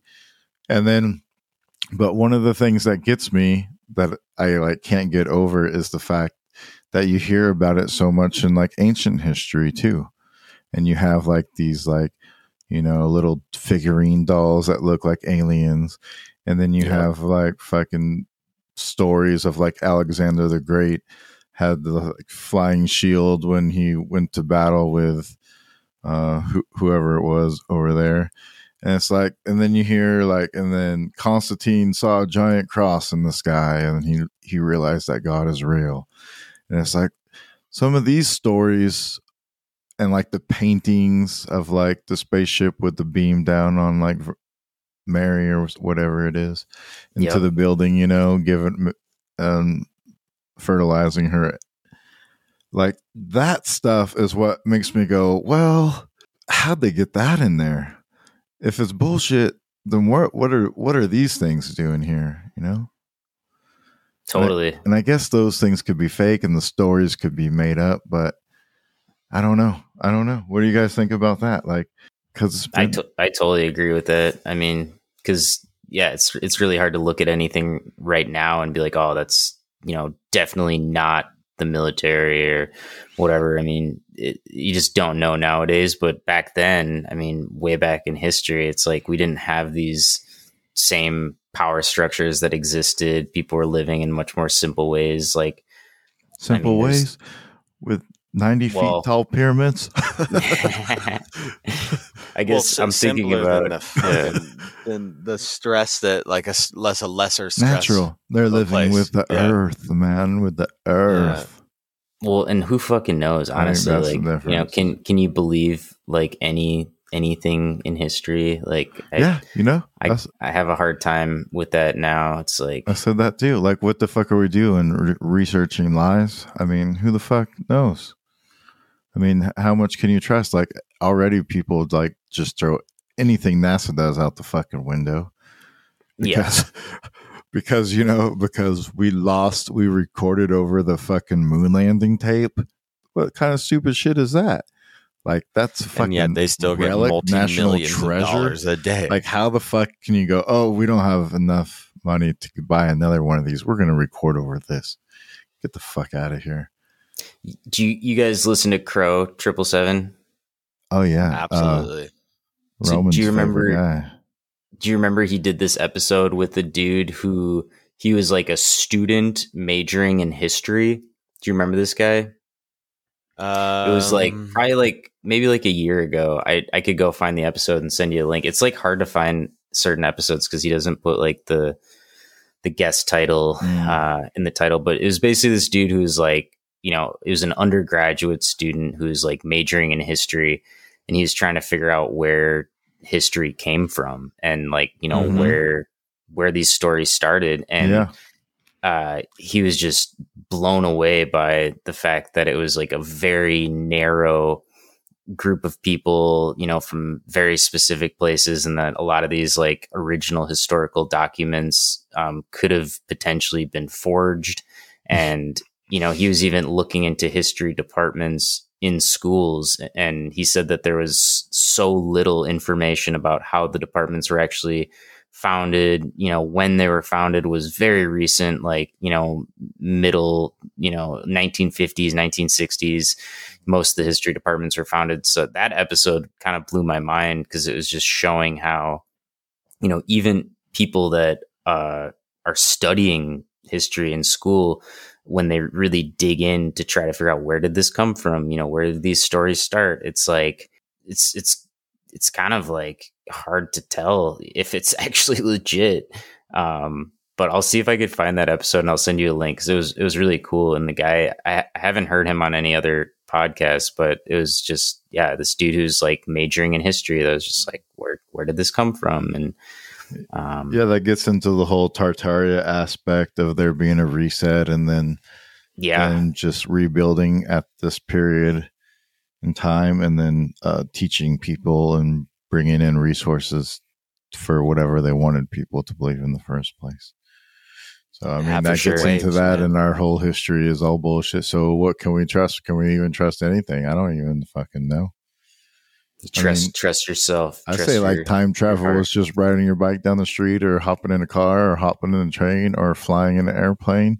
That's all time travel. For sure. Yeah. time travel through meditation too, and you know, the conscious jumping is another thing I wanted to touch up on, like with, you know, alien stuff you're talking about.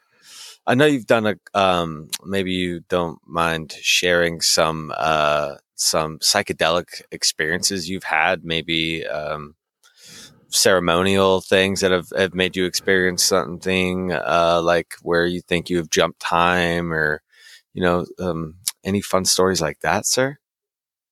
Hey. Yeah, I'm trying to think of something specific in terms of like the time jumping aspect. I've definitely, yeah, I would say just like in a more general sense, like I feel like with something like DMT or like ayahuasca, which I've done a few times, I think it kind of like finds people that need it, or people that would benefit from it, or people that, you know, can help like carry that torch.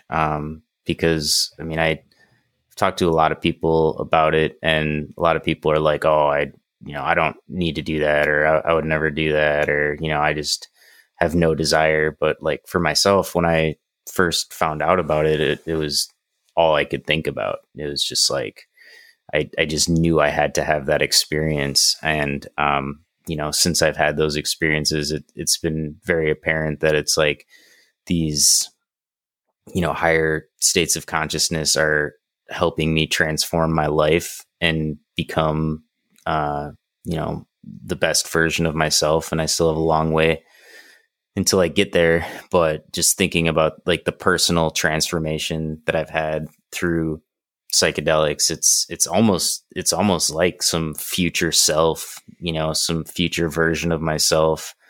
My higher self is like coming back in time and like delivering these experiences to me, so that I can grow and evolve. And but yeah, I would say like, I'm just trying to think of like more general stuff related to that. I mean, I grew up religious, and then I was pretty much like hardcore atheist for most of my teenage years and college years. And like, it wasn't until I really started getting into the psychedelics, particularly DMT, that I kind of like found spirituality again, and just started like entertaining the idea that there could be something else out there. And once you have these experiences, it's really hard not to hold that belief. I know a few people that have had the experiences, and they're still kind of in a scientific materialist worldview, where it's like, oh, we're just tweaking things in our brain, and it's unlocking a different way of viewing the world. But I've had way too many crazy experiences to feel that way. Like, it really feels like there's something else that's that you're tapping into. And yeah, I don't know. Do you have any follow-up questions, a little bit more specific direction you'd like me to go on with that train of thought? Well, have you had any experiences where through this can be, through meditation, or, just experiencing your higher, vibrational state of consciousness in a special moment, where you've just kind of, a similar experience that I have had, and what I'm trying to relay, I guess, is like, a collective pool of energy, or like, kind of, have you ever had an out of body experience and gone to the collective consciousness, or experienced that kind of thing? Yeah, I would say I kind of feel like there's different realms, like different kind of stages. Sorry, I got the cat climbing on me. Yes. Oh, what's your cat's name? This is Sawyer. Sawyer. I'm gonna let him hang out because he's super cool and awesome. Hope he doesn't get lost. But yeah, I would say honestly, the dream realm has kind of blown my mind, like just as much or more than like the psychedelic realms. Yeah. The psychedelic realms feel like it's hard to articulate, but it's like it kind of goes along with you, as you go through a journey. So it's going to show you things that you need to see, at particular moments to help you like figure things out in your life. And then as you figure those like lessons and, you work on the karmic cycles, then you unlock higher dimensions. And, a lot of it's like unlocking previous memories from things that have happened earlier in your life that will help you understand things, or just bringing into the light different things that you need to do in your life. And one thing I've noticed is if you look at psychedelic art, like have you guys seen like super trippy art? Yeah. It's always amazing, but it's never exactly what I see. Like I haven't seen an artist yet, and I've seen hundreds and hundreds of like visionary artists, different artists, and each one of them is a little bit different. But it's never exactly what I see. It's close. Like there's some people that I'm like, okay, yeah, that's getting pretty close, but I still haven't seen an artist that can paint or draw my realm. So I think a lot of times these psychedelic experiences, they're like these internal realms, and each one of us has a unique one, with a different flavor and, different colors and different beings and different entities. And, maybe that's just our brain interacting with this realm. But that to me is like a little bit more mysterious in terms of just the fact that different people go to different places. And like, I know that like when I do, DMT or ayahuasca, like I'm going to see a completely different realm than the person next to me, but it's the same medicine that's working. Versus like with the dreams, I've noticed that there's like clear dimensions to the dreams, like higher and lower dimensions. Like there's some where it's like fucking horror movie, there's some where it's just like super like dark, like scary, like crazy fucked up shit happening. And then the opposite, like there's somewhere it's like super incredible golden age Narnia Garden of Eden type shit, where it's just like the most beautiful thing that you could imagine, and then everything in between. And but it's always like a different flavor of this reality. It'll be like elements of this reality, but then on these like higher and lower planes. And I do think that exists in the psychedelic realm as well, but it's a little bit more mysterious, the different realms that you can tap into. But yeah, I'm having a hard time, like, I guess, articulating exactly what I'm trying to say. It's not the easiest thing to articulate. Also, like, I mean, I think consciousness is one of the most hard to articulate, and one of the most easily misunderstood things that we should all share together. I mean, it's vast and huge, and there is no explaining it really, and that's the beautiful part behind it. Do you guys have a repeating dream or like a repeating theme, maybe in the dreams that you do have? I'm in school a lot. Here in school? A lot of my dreams, I'm in school, like not the same school, but like, a lot of my dreams. And it's honestly just been the last year, not even, that I've been getting really into the dream work and actually remembering them. And some of that had to do with cutting back my cannabis intake a little bit. And now I'm kind of figuring out how to do both. But a lot of dreams where I'm in class or like in some kind of a school, and there's a teacher, and I would say that's like kind of the one theme. And then like obvious desires in this life, like a lot of dreams I'm just like chasing after some chick, like, but I would say those are like my main recurring themes, like in class or like searching for love. Yeah, I always have a dream where I'm like, it's kind of like an Indiana Jones type thing. I'm always on like an adventure. I'm always adventuring something, or like finding something out or uncovering something. And, you know, it's always like an action movie type of feeling. And I like can't ever wake up because I have to like finish it in my head. Like I get stuck in them and I can't leave, but I always leave before the endings usually, or I never know what ends up happening. Yeah. But they are in color too. Do you dream in color? Yeah. Oh, without a doubt. Yeah. What about you, Roman? Shit. Man, all right, I'm gonna tell you guys first a dream I had the other night, which is crazy. And if Mom, you're listening, which I know you are, I love you very much. This shit happened. What's up, Roman's mom? Hey, biggest fan, you know, always. But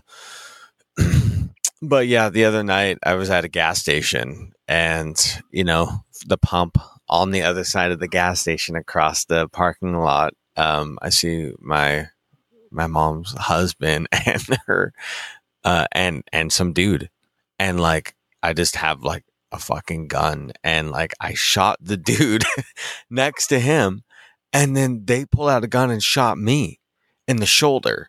And then next thing I know, I'm running down the road, and I'm just fucking going, and I like hop into this apartment building, and I was just like, it was like there was all these people, and some of them were familiar, and then next thing I know, it was kind of like a little bit of a party vibe, and I somehow had a clone of myself, and damn, then it was just like me and like trying to heal a fucking a gun wound.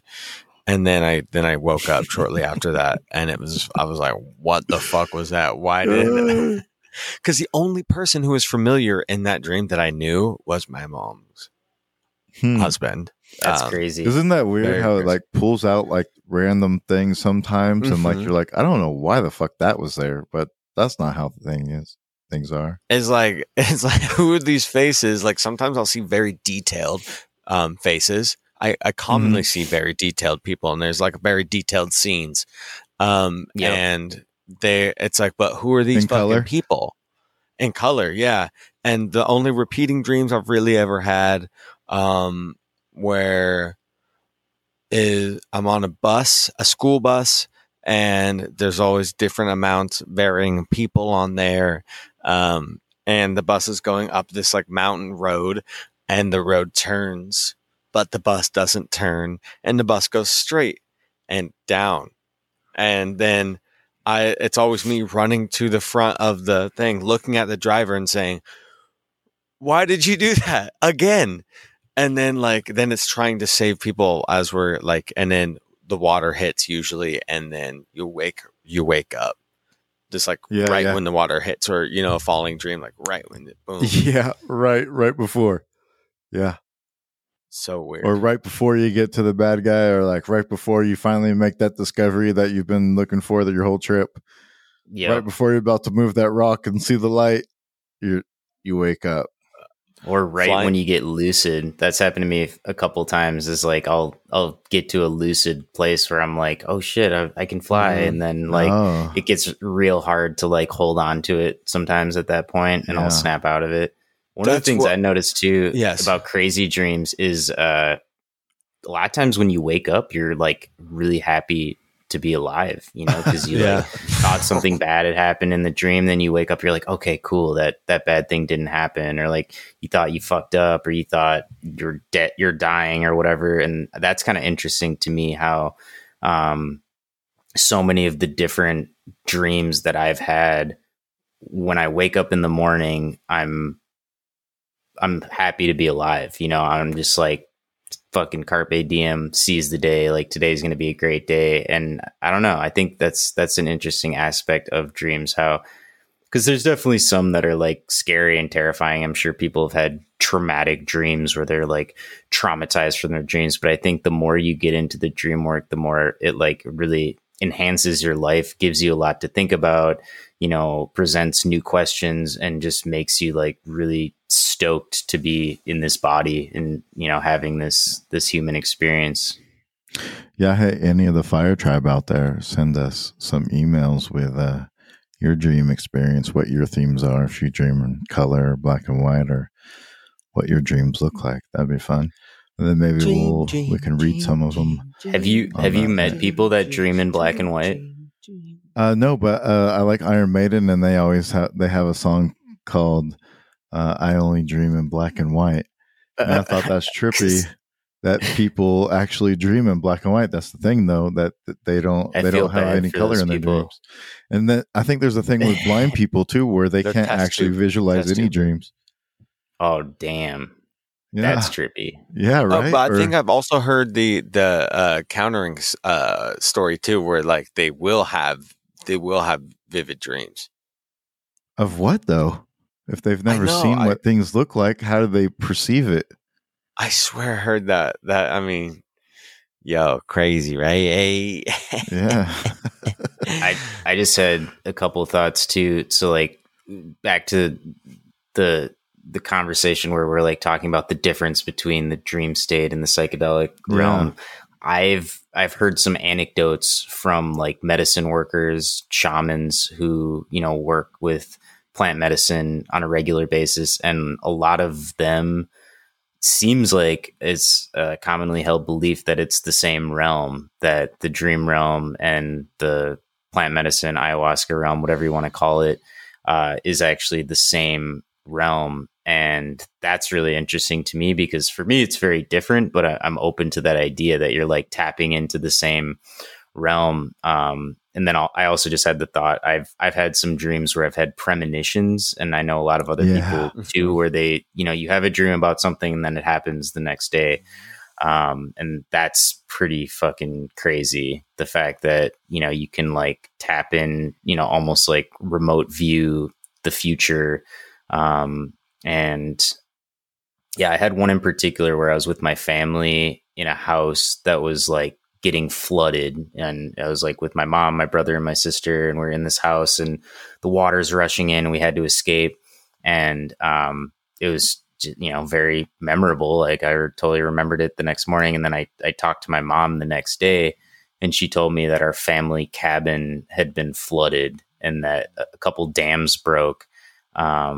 So that was fucking crazy. Yeah. And then there's another crazy dream I had where I was like in this like hot springs and I was just like chilling in this hot springs and a sloth like came up out of the water. Like just like, and I've never dreamt of a sloth, before or after that. And then the next day I was like on Facebook, like scrolling and, apparently it was International Sloth Day. And I had no idea. And I was like, what the fuck? I just dreamt about a sloth. So my theory on that was that I was tapping into the collective consciousness. And like, even though I didn't know that it was International Sloth Day, a sloth appeared in my dream because so many other people all around the world were thinking about sloths because it was International Sloth Day that one Everybody of them popped was into on my that dream. Sloth game that day. They were just like, yo, tomorrow's Sloth Day. I'm coming at it full sloth out. So that kind of, okay, this taps into, and they're all connected, I think, really. But this taps into collective consciousness, entities, and orbs. Okay, so like electricity. Do you guys think that that's entities are able to attach themselves to electricity, and then use and then harness? You know what I'm saying? Like when, like fucking, like I don't know, like how you guys ever had like lights flicker. Think of a river.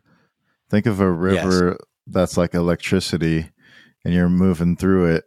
And sometimes there's rocks in the way. Sometimes you just got a clear path, or sometimes there's like some type of high grass or something that's going to slow you down that you're going to bog through or whatever. I think it's kind of like that in a way. Like all this static electricity is all around us, like constantly, and we are like walking fucking electric rods, and so we get all conductors.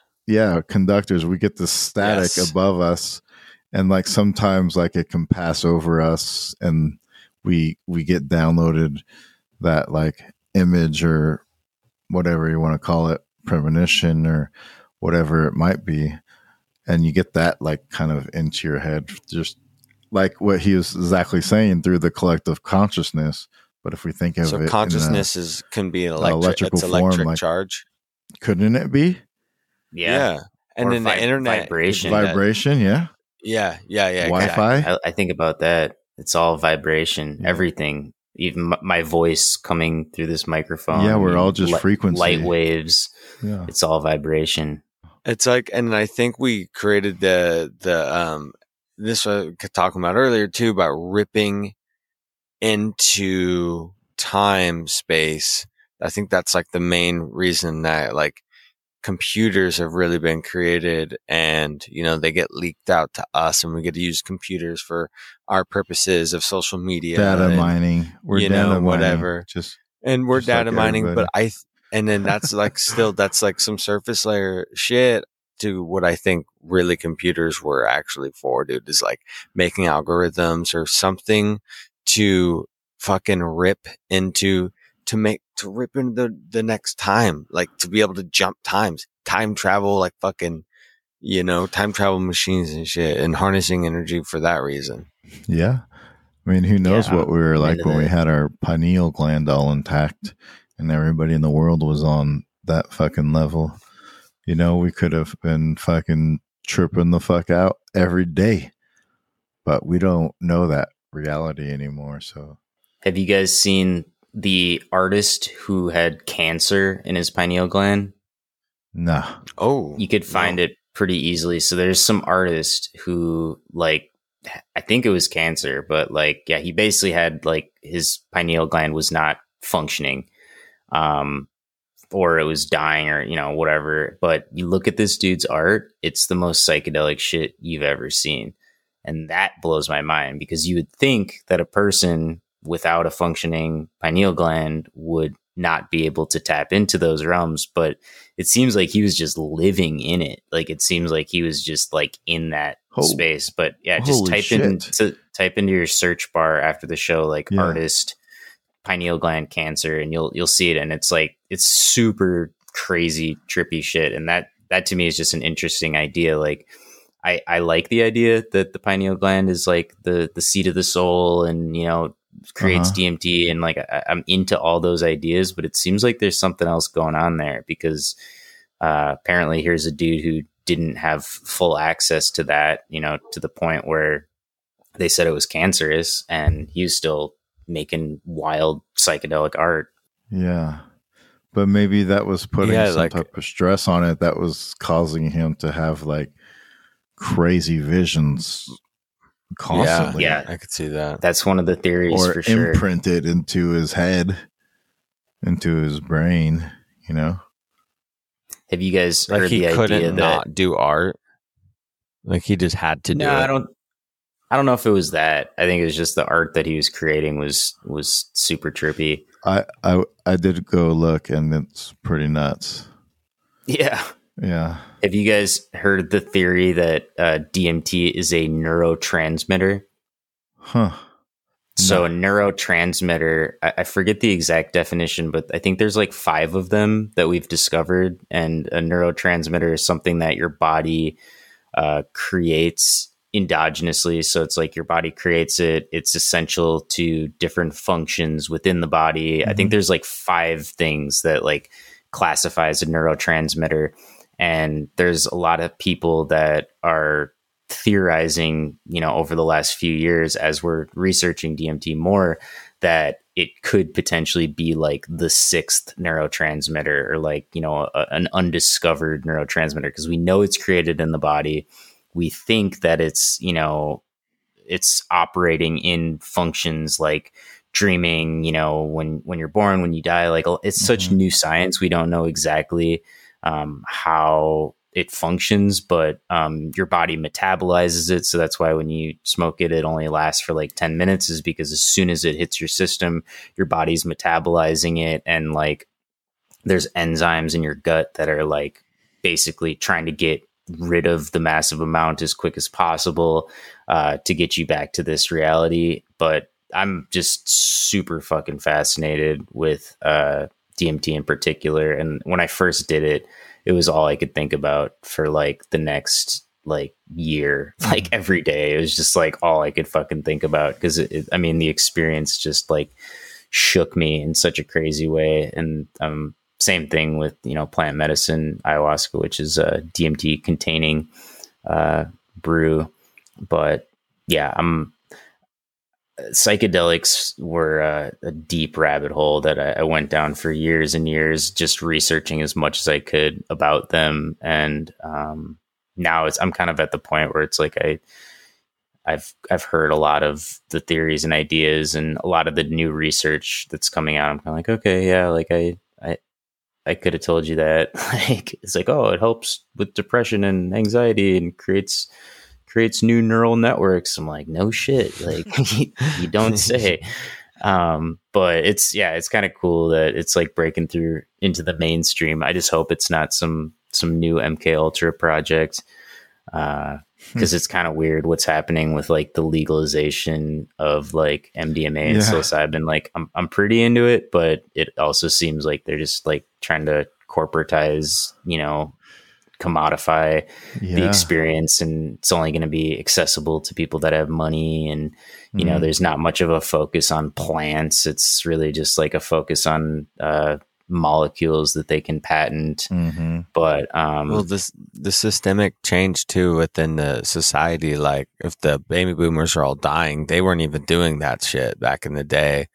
So it's consistent for the people that are going to be older when the system changes, you know, that would have that. And so it's like, I just see like this continuous kind of like societies, you know, it's always constantly kind of like forming new, you know, just structures the way it's going to always keep evolving. I mean, this is all obvious, right? Like society's obviously only going to keep evolving, but for that, I mean, like, you know, I think that drugs will eventually, you know, they'll be therapeutic for a while, and then it depends on how the war on drugs goes and continues, and if the system ever collapses within itself as well.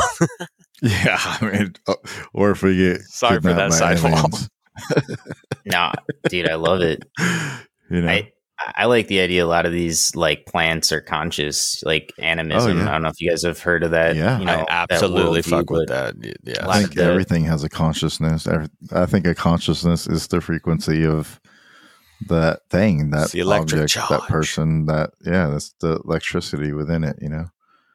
Maybe they're finding us now in this time because we really need them for what we're going through now and what's to come. I mean, I know my psychedelic experiences have definitely made me a little bit more comfortable with the idea of death. And, you know, it's not to say I'm, you know, I don't want to die, and, you know, I want to live as long as I can, but it's like, if you look at the crazy stuff that's happening, the way we're evolving right now, I would say it's a perfect time for a lot of these substances and plants to kind of enter into a more abundant place where they're more easily accessible and are reaching more people, because I think we need it more than ever in terms of the, you know, the trauma that the human species has incurred over the years, and also just like what the future looks like. I mean, I like to think the future looks bright, but you look around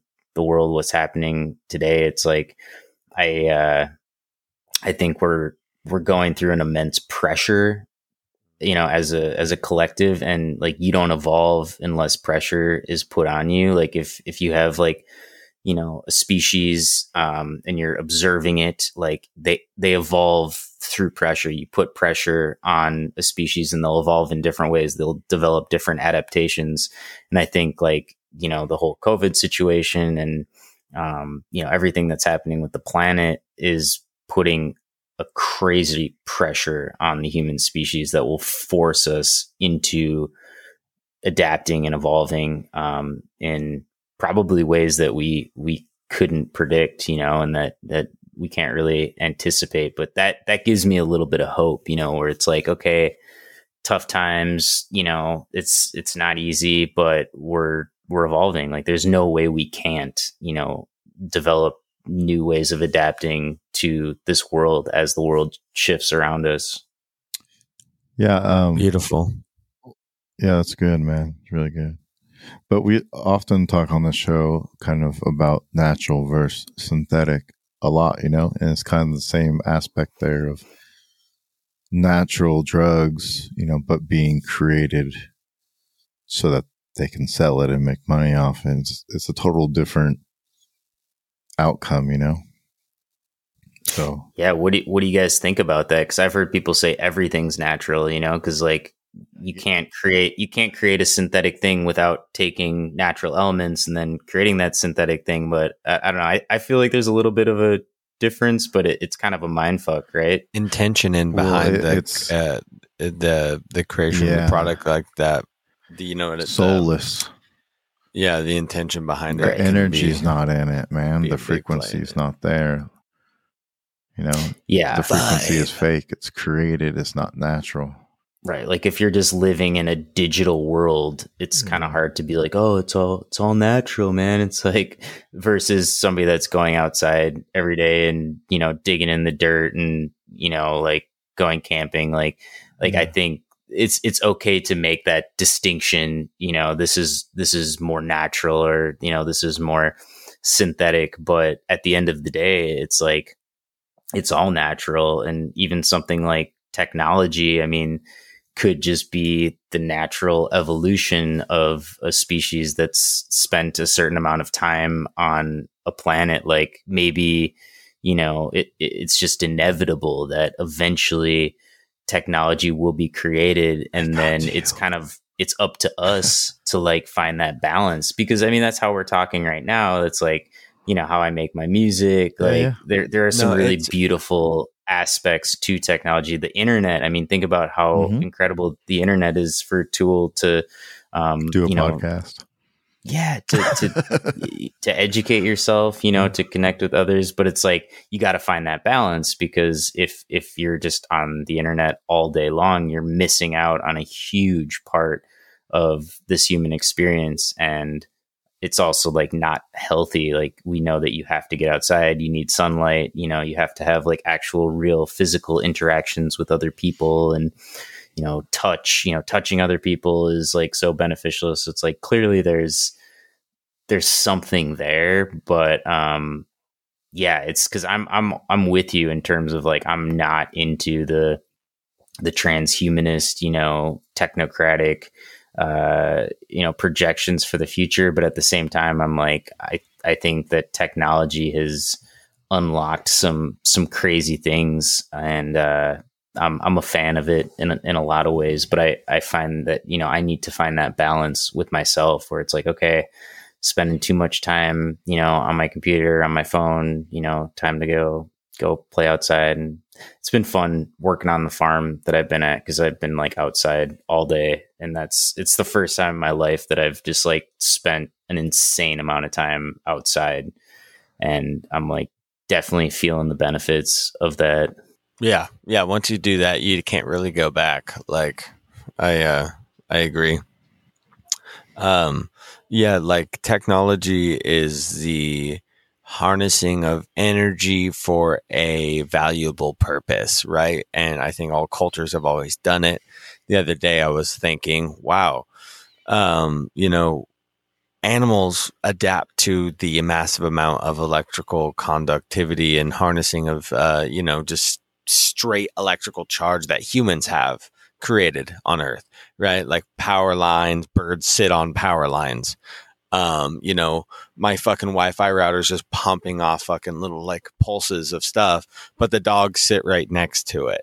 You know, it's just like, okay, yeah. So electricity, has existed here on Earth, and we harnessed it. So it is, I think, inevitable, but that ties into the lost history aspect of it all. So was all the technology specifically suppressed and hidden, and then the agenda was completely kind of whitewashed, and then, you know, the mud flood or whatever of the societies of wiping out. I think so. I think it happens in waves. I think every, you know, a century or so, or, you know, maybe longer, maybe 500 years, every few hundred years, or whatever the fuck it needs to happen. Maybe it's astrologically, or maybe it's some alien force telling people when to what the times are, and the times are very distinguished and clear in there. And then whoever rises to the power of controlling the narrative at that time, then fucking has it for that time period, you know. And then it's probably this constant battle that we're always going to be going through, because Earth is just a playing field for maybe many fucking alien entities or whatever, what have yous. Yeah, I think it's definitely important to be like open to that idea of like that there's this cosmic battle that's always been going on of like good and evil. Because I've gotten into conversations with people where they're like, evil doesn't exist, it's not real, it's just like a manufactured concept. And I've even been at that place in life where I'm like, I don't know if evil actually exists, or if it's just this like idea that we've developed over time. But being open to that idea, it kind of it allows you to not be too like how can I say it, like to realize that some of the stuff that's happening in the world could be originating from that place, and to like be careful from it. Because if you don't believe in it, it's like you've probably heard the quote, it's like the greatest trick the devil ever pulled was convincing the world he didn't exist. Yeah. So it's like if you're not open to that, then it could take advantage of you. You could succumb to those forces that are not out there to help you. But if you understand that there are these like cosmic forces of light and dark, whether or not it's, just a higher and lower realm, whether or not it's conscious and unconscious, whether or not it's, angels and demons, God or the devil, like, who cares exactly what it is? But it's just the idea that there is something there where it's like, you could call it good and evil, and to be aware that those forces exist, and that it's inside of all of us. Like we have those forces inside of us, and we need to learn to harness hopefully the good side. I mean, it seems like some people choose to harness the other side, but yeah, I'm all about that idea that it's just like, throughout all of time, it's just been like a cosmic battle, of these like light and dark forces. And now we're just in another incarnation of that. And yeah, man, we're fucking holding the torch of the light workers. I feel you guys doing it. I try to hold that torch myself. Yeah, man. You could think of that also as positive and negative electricity. Absolutely. Positive, negative vibrations. Yeah. It's like, yeah, because have you guys heard about like harmonious like vibrations, or like dissonant vibrations, the whole like different hertz, like music, or like and stuff, and 432 Schumann resonance, 440, and all that. Yep. That shit's super, super interesting to me. I haven't quite worked it into the tunes yet. Yeah, I was going to ask you, actually, I did mean to ask you when we were talking about music earlier, if you were interested or have ever tried to, use healing sounds or healing tones in your music to kind of put out the vibe,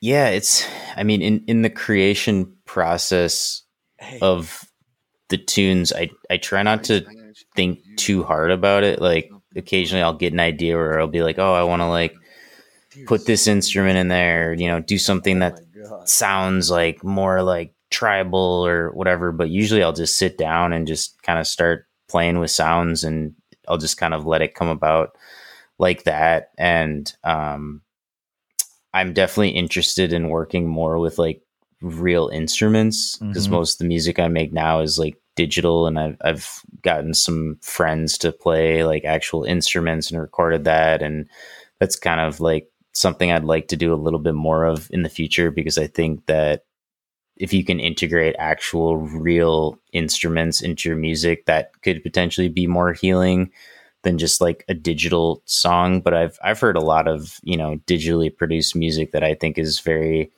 healing and has that vibe. But yeah, it's been interesting finding that balance, because with hip hop, you want it to be kind of like, you want it to be hyphy, vibing, like hard hitting, like, it's got to kind of have that punch, to keep people's head, nodding and like body moving. But then at the same time, you can do that with some sounds that are like more, I can't think of another word other than healing, but just like, more in tune with, in, good vibes. But I don't know. I also like really weird, mysterious, like dark sounding music as well. And like in movies and like and even art, it's like, cause like we just said, both of those are within us. And sometimes I'll hear some music where it's like, this is just too happy. Like, this is just fucking cheesy. It's like, I don't know. I think you just got to do what's real for yourself. And I think, artists are definitely like channeling some shit. Like, we're receivers tapping into something else. I mean, most of the time when I'm writing or producing, I don't really know where it's coming from. It's just like coming through me, and I'll like look at something I made or listen to something I made, and I'm like, where the fuck did that come from? Like, fucking can't believe I just made that. Right. And you don't, a lot of people say that though, too. It's like a very common. No, I do. It's not like I go into a daze where I can't remember creating it. But when you listen to like a final product and you think about, how did this come together? It's really hard to trace it back. So true. That could also have something to do with the fact that I'm not classically trained, really, other than I took some lessons as a kid. But I'm not like, I'm going to make a song in the key of G that has these elements, and like, I'll just be like, all right, set the time signature, lay down a drum beat, and just start fucking around. And then with the writing of the rhymes, I mean, sometimes I'll be like, I'm going to write a song that's like kind of about this, or a song that like kind of revolves around this idea. But then the words that actually come out around that idea, I don't know where I'm pulling them from. Like I'll have an idea, but then like words just come in your head, and you're just like thinking, and okay, yeah, all right, that sounds cool, I'll write it down. So it's a very mysterious thing to me, like where the art comes from. And I mean, I see it a little bit in my own stuff, but then I see other people's art, and I'm like, where the fuck did they get that from? Like you see some really incredible shit, and you're just like, it's magical. It really is like straight magic to me. And that's one of the reasons I keep doing it, because you feel like you're tapping into something and receiving something, and also giving something. A big part of it's like putting it out there to people, and it's like a gift. Your art is a gift to the world. And I guess I could tell this quick story just to kind of like maybe wrap it up a little bit. I see we're at like 2 hours. I'm down to keep chatting, but so I did this ceremony this summer, and there was an opportunity to share some music. There's an opportunity to like share a song if you wanted to. And the first night I like was not ready. I mean, I was in those higher states pretty deep, and I just, couldn't even think about standing up and opening my mouth. But I kind of decided that I was going to try to share something the next day for the next ceremony. And I even like vocalized that to the person that was facilitating me, like, hey, I'd like to share something tomorrow, when it comes to that time in the night. And that second night, I didn't really have too many crazy visions. Like I was much more in my body. It was pretty much like the first ceremony that I've done that I wasn't really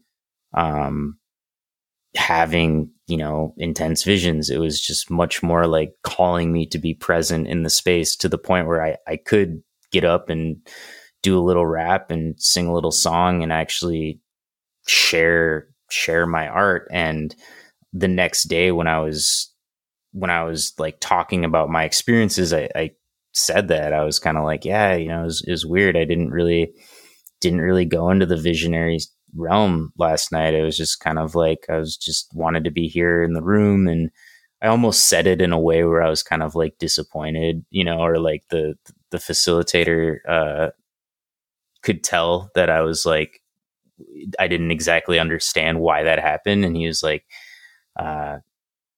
sometimes the most important thing is like sharing your song, to give your gift to the group, to share your story. Like sometimes, like it's fun to, it's good to have these visions and to do this inner work and to like go deep inside yourself. And there's a lot of value in that. But sometimes, the greatest gift you can give to the world is like sharing your prayer that you've worked so hard on. And that really stuck with me and made a lot of sense, because it was like, okay, yeah, like these are words that I've really worked hard on and could potentially benefit some other people. And instead of just being stuck in my head, trying to figure out some deep shit about my own life, the medicine was calling me to actually be present in the space with the other people and to share something that I had created to deliver to them. So that was a pretty cool experience, and just kind of like a reminder how important it is to like not only work on yourself and try to figure out your own shit, but also to like give back, like, share the ideas, share the art, tell people about all the things that you've learned about. Like, that's a huge part of what we're here to do, I think. And how we can like raise the collective consciousness is through those types of interactions. Yeah. Well said. Yes. Thank you. For sure. I miss the conscious conversations, like it always just feels good just to rap with somebody, if you will, about these beautiful things, because it all just resonates the true like just love, the main line of like the mainline beat of whatever the steady vibe is that goes out, which is, I think, unconditional love. In my opinion, it's just like that warm, gushy. Shout out to Tupac. Mama, 1995. Unconditional love Was a time jump. 1995, y'all.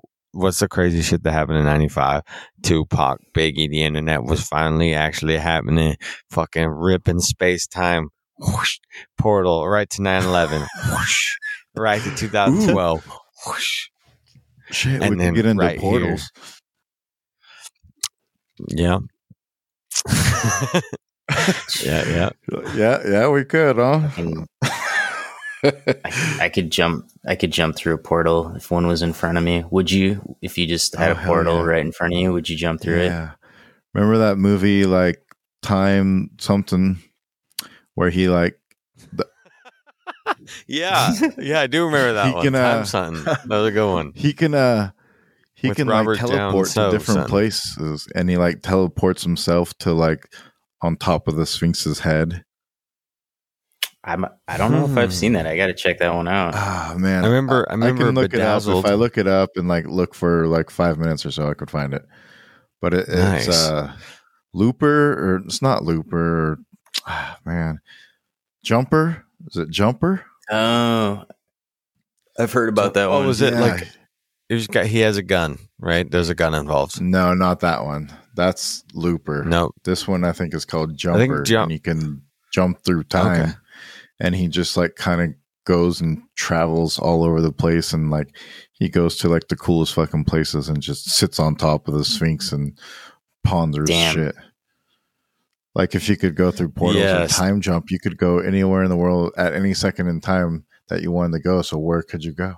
Where would you go? Did he like? That's one of my favorite like questions. Kind of rich. Yeah. Where would you go? It is a good one. I don't recall. It's been a long time since I recall that movie, but that's why if you could go back, I would go in time to any time. Where would you go? Or go? I guess. Yeah. Yeah. No, you got to go back because you don't know what's forward. Where would you go? I'm chilling Central America. I'm chilling somewhere tropics for sure with some heavy tribal situation going on. Like I'm, working deep community, deep like, spiritual practice and definite ocean and coconut vibe. Like just straight like, just Megamon. bro, like some, fertility Paradise. situations happening, you know what I mean? So, Go to the paradise time. Absolutely. Get back to before the moon is here and the golden age. Yeah. The golden age, yeah. Sweet. Yeah. The I've definitely all actually about it. probably would go there. I'd probably try to go to the golden age. Golden period would be right. I would like to know when the pyramids and shit were actually built. Like, Yo, that's like a huge question for me always, and I would like to go back to that time to see it happen. However it happened. Yeah. I would like to know that. And so that's where I would go. Yeah. that's kind of where I'm at. Like some of these things in our past that are anomalies that we can't explain. I'd like to go back to those times, like not just the pyramids, but like all the other. You told me ancient one. I was just Anomaly, picking man. one. Yeah. Oh no, for sure. It's honestly hard for me to pick. I think Yeah. like going back to ancient Rome would be really interesting too, Yeah. to see what it was like back in like ancient Rome and, some of the hypothetical Yeah. places like Atlantis, Yeah, like Atlantis. if Atlantis actually existed, Oh, it to did. go back there. I think it did. Yeah. I think for pretty sure. Absolutely. There's something. Yeah. I Something think going on that's there. where we get all this like attraction towards high technology too. I think it's like an imprint left from our past DNA that's been here. Our spirit ancestors have all like left this imprint of what they've gone through, and we feel it too. That's why we're so scared of disasters, and we have these Yeah. internal fears already. I think it's just been with us throughout time, and we've had to survive, and now we're like we feel that pain still, Absolutely. Yeah, Casey, let's maybe ask you a question real quick. Let's maybe ask you a question real quick, huh? I got What an is answer. what is your kind of just current intuitive belief on the human origin story? Where do you feel that our consciousness or humans came from?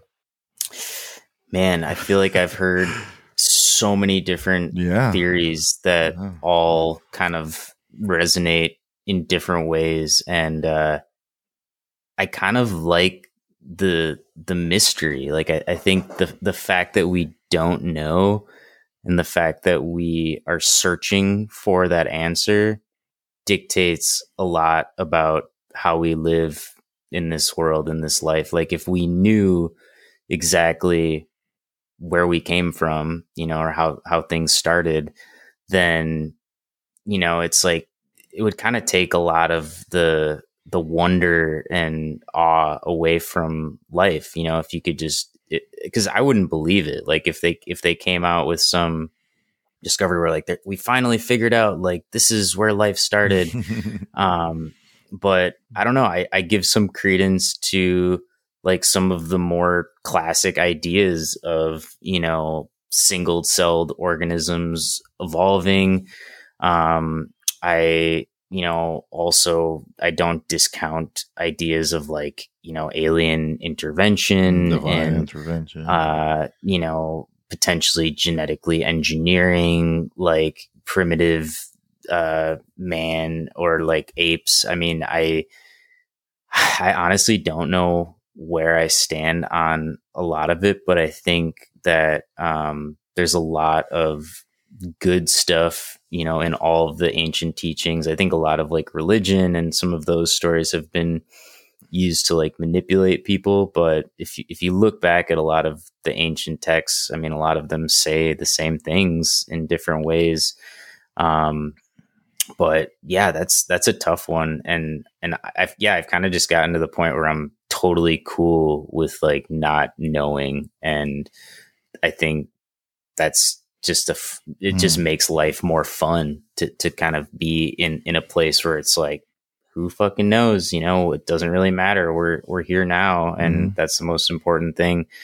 But I feel you. I will say that to an extent. Yeah, I will say though that I think it's probably something that has been hidden. It's probably something that's been kind of covered up. So I think some of the more, alternative esoteric theories that I hear resonate a little bit more than some of like the super classical theories. And, even someone like Charles Darwin, a lot of evolution makes sense, but, then there's also some weird fishy shit, around Charles Darwin where it's like, is it, did things happen exactly how we were told with that? I mean, I took a class in college on evolution. It was called Evolution and Extinction, and it was one of my favorite classes.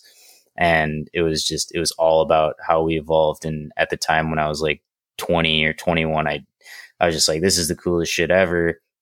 Fucking love it. But now, like, looking back on that and thinking about the mind state that it put me in, like, that class, like, solidified my atheist mentality at the time, because I was like seeing like, okay, this is how life evolved, da da da. And so, sometimes I think some of the theories, the prevailing theories about where life came from, kind of remove the spiritual aspect, and I'm not super into that. Like, I think it's kind of cool to think about where life came from in more of a spiritual way, but at the same time, like I said, I'm open to all of it, and anyone who claims that they know is full of shit. Yeah, like I had a similar experience when I went to school. Like I did a very small stint in college, right? I couldn't hang too long because it was way too indoctrinating for me. And like I had an experience because I was taking a physical geology class, and that was basically just the study of, like anthropology and evolution and everything. And like it was so convincing. It was just made so much sense, right? Like it was like, oh yes. And that's basically what puts a lot of people into the current, that MK mind state of like being like, they know where humans came from. They know it's evolution. They know this, and they know it. And that's what, they're not living in a mystery. Most people are living in they know what life came from, and it's just evolution. That's what it is. You have kids and you fucking die. And that's not living a mystery, in the sense of like, you have to break out of that and then understanding the mystery is outside of that wall, because that's, in my opinion, the dulling and of the human spirit and understanding of our true past and our true nature and what have yous. Yeah, man. I totally feel where you're coming from. Yeah. What about you? What about you, Dan? Oh shit, that's like 3 shows, dog. For me to get into it. Let me know one where you discuss it more in depth. I'd be curious to we're on go here back talking in the archives. we're on here talking about Bach Saga a lot, and all the connections that I've made through that to other religions and everything, and finding the origins. To me, that story explains a lot and makes some sense. Like I don't fully believe anything, and I'm still trying to figure that out. That's kind of what the show's kind of about in the first place, is exploring those different ideas and seeing if we can get at something more accurate by comparing it to this or weighing it with that, to see if we can actually figure out the truth based on the knowledge that we have. Because I don't even think we have all the knowledge, so it's really hard to even speculate on where that origin is. And then how well can you trust the knowledge that you're hearing? It's like, you know how to play poker, but you don't have all 52 cards in the deck. Yeah, exactly. Yeah. So it's hard to say like what I know, like I know what I believe now, but like 2 years ago I believed something completely different. And like I think part of that is, just the evolution of knowledge and getting more smarter, thinking about it in different ways than I didn't possibly think of them before, opens my head up to other possibilities. And so I'm always grasping at, like, I don't know about this and I don't know about that. I mean, even some days flat earth sounds like it actually might make sense, but I mean, those are bad days. But I'm with you, man. There's certain aspects to it that I get, but there's other certain ones that I'm like, nah, I'm not so with that. Like, if we just live in a simulation, then the earth is whatever the fuck it is. It doesn't even matter. It could be a dewdrop on a leaf, or it could be, a snow globe, or whatever the fuck, a piece of a marble and a sack of aliens that got left out and the mold grew, and we, Lisa Simpson science experiment. Who the fuck knows? But if you want to know it, I think you can just go back and check out some of the episodes with Box Saga stuff in it. Something that just popped into my head too is, like, although I don't prescribe to any one view on that topic, I feel like an overwhelming intuition that there's something to the idea of, like, spirits, souls, reincarnation, like no matter which idea I'm entertaining in terms of, like, where we came from, like, it just makes so much sense to me intuitively that I am like an eternal soul that has lived previous lives and, like, will live more, and ideas of karma, ideas of learning lessons through this life, like, that makes so much sense to me. And almost to the point where I'm like, I know it exists, but still I'm open, to maybe we do just die and, we're just, we just decompose into the earth and that's that. But I don't know. I think that's something I've really over the years gravitated towards, and just intuitively makes sense through the experiences I've had and the people I've met. And, some of these, mind expanding, consciousness expanding experiences through psychedelics and dreaming and all that stuff. And I think that's kind of interesting how no matter which theory I entertain, that always makes sense to me personally. I get that. If you believe in reincarnation, then your afterlife is just your next life. Yeah. So maybe we just have a repeating life cycle of something else, something different, maybe different human, different plant, animal, who knows?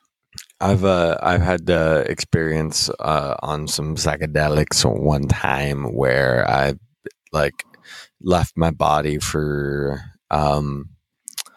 short period of time, and I beamed, like, straight up out of my head into it was like the collective consciousness or whatever. It was just like a big warm blue like field of energy, and, like, I just knew there was, like, souls next to me. And then I came right back down and went and back into my body, and I was just like, that's just when ever since that moment I've just been like, yeah, I definitely am not worried about anything at all. I'm literally not, like, I know the electrical charge will go back into the ether and then it'll be fucking regrouped yet again. It's like, I feel that I've experienced it while living, and I'm like, that has to be what happens at that. But then again, I'm not saying I still think it's mysterious. No, like, there's nothing not mysterious about that by any means. But being okay with it is, like, I think is important too, because you can't be out here fearing everything. Living in fear is not a good idea by any means. Like what we talked about earlier, everything is energy. Your soul is just energy. So when you're in the atmosphere like that, you're probably just hanging out with other energy anyway.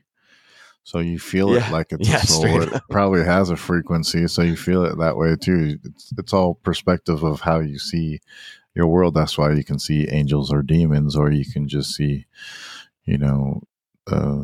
spirits or whatever you want to call it. So, I mean, as long as we all like get to the point where we understand each other and don't judge each other for what somebody else believes in. And I have a hard time with that because I really I was gonna say, Dan. yeah. My brother, we Easier both said got than lots done. of It work. is easier said than that because I really hate on like church stuff a lot. And so I mean, but at the same time I'm stoked that people have something that they can believe in and trust in, and if it makes you a better person, then so be it. If it doesn't make you a better person, then you're like inputting your views on other people, or you're like trying to like kill a population because they don't believe what you believe in, then that's some fucked up cult shit. And I don't support that. 100%. Dude, I just heard this theory. I think it's called like the egg. You can find a video on YouTube with like a little animation. But so you've probably heard this saying, we're all one, or like, Yeah. you know, we're all one. One love. And so it kind of, right. It's like we've all heard it a million times. Well, so there's this really crazy theory that I just stumbled upon. Kind of surprised I hadn't heard it, where basically it's like there's only one consciousness, there's one soul, and it's just reincarnating forwards and backwards in time into all these different bodies. So like I am you, you are me, like in different lives. And like, so that means that you at one point in your life will be the highest state of consciousness and the lowest state of consciousness. And like, it's just one consciousness going through all these different karmic cycles, evolving backwards and forwards in time. So like, you are everyone else that has ever lived and ever will live. And it's all just one consciousness. And that shit fucking blew my mind. 'Cause that means that like you were Jesus and Hitler, like, and it means that everybody that you ever come in contact with is you in another life. And then that, you know,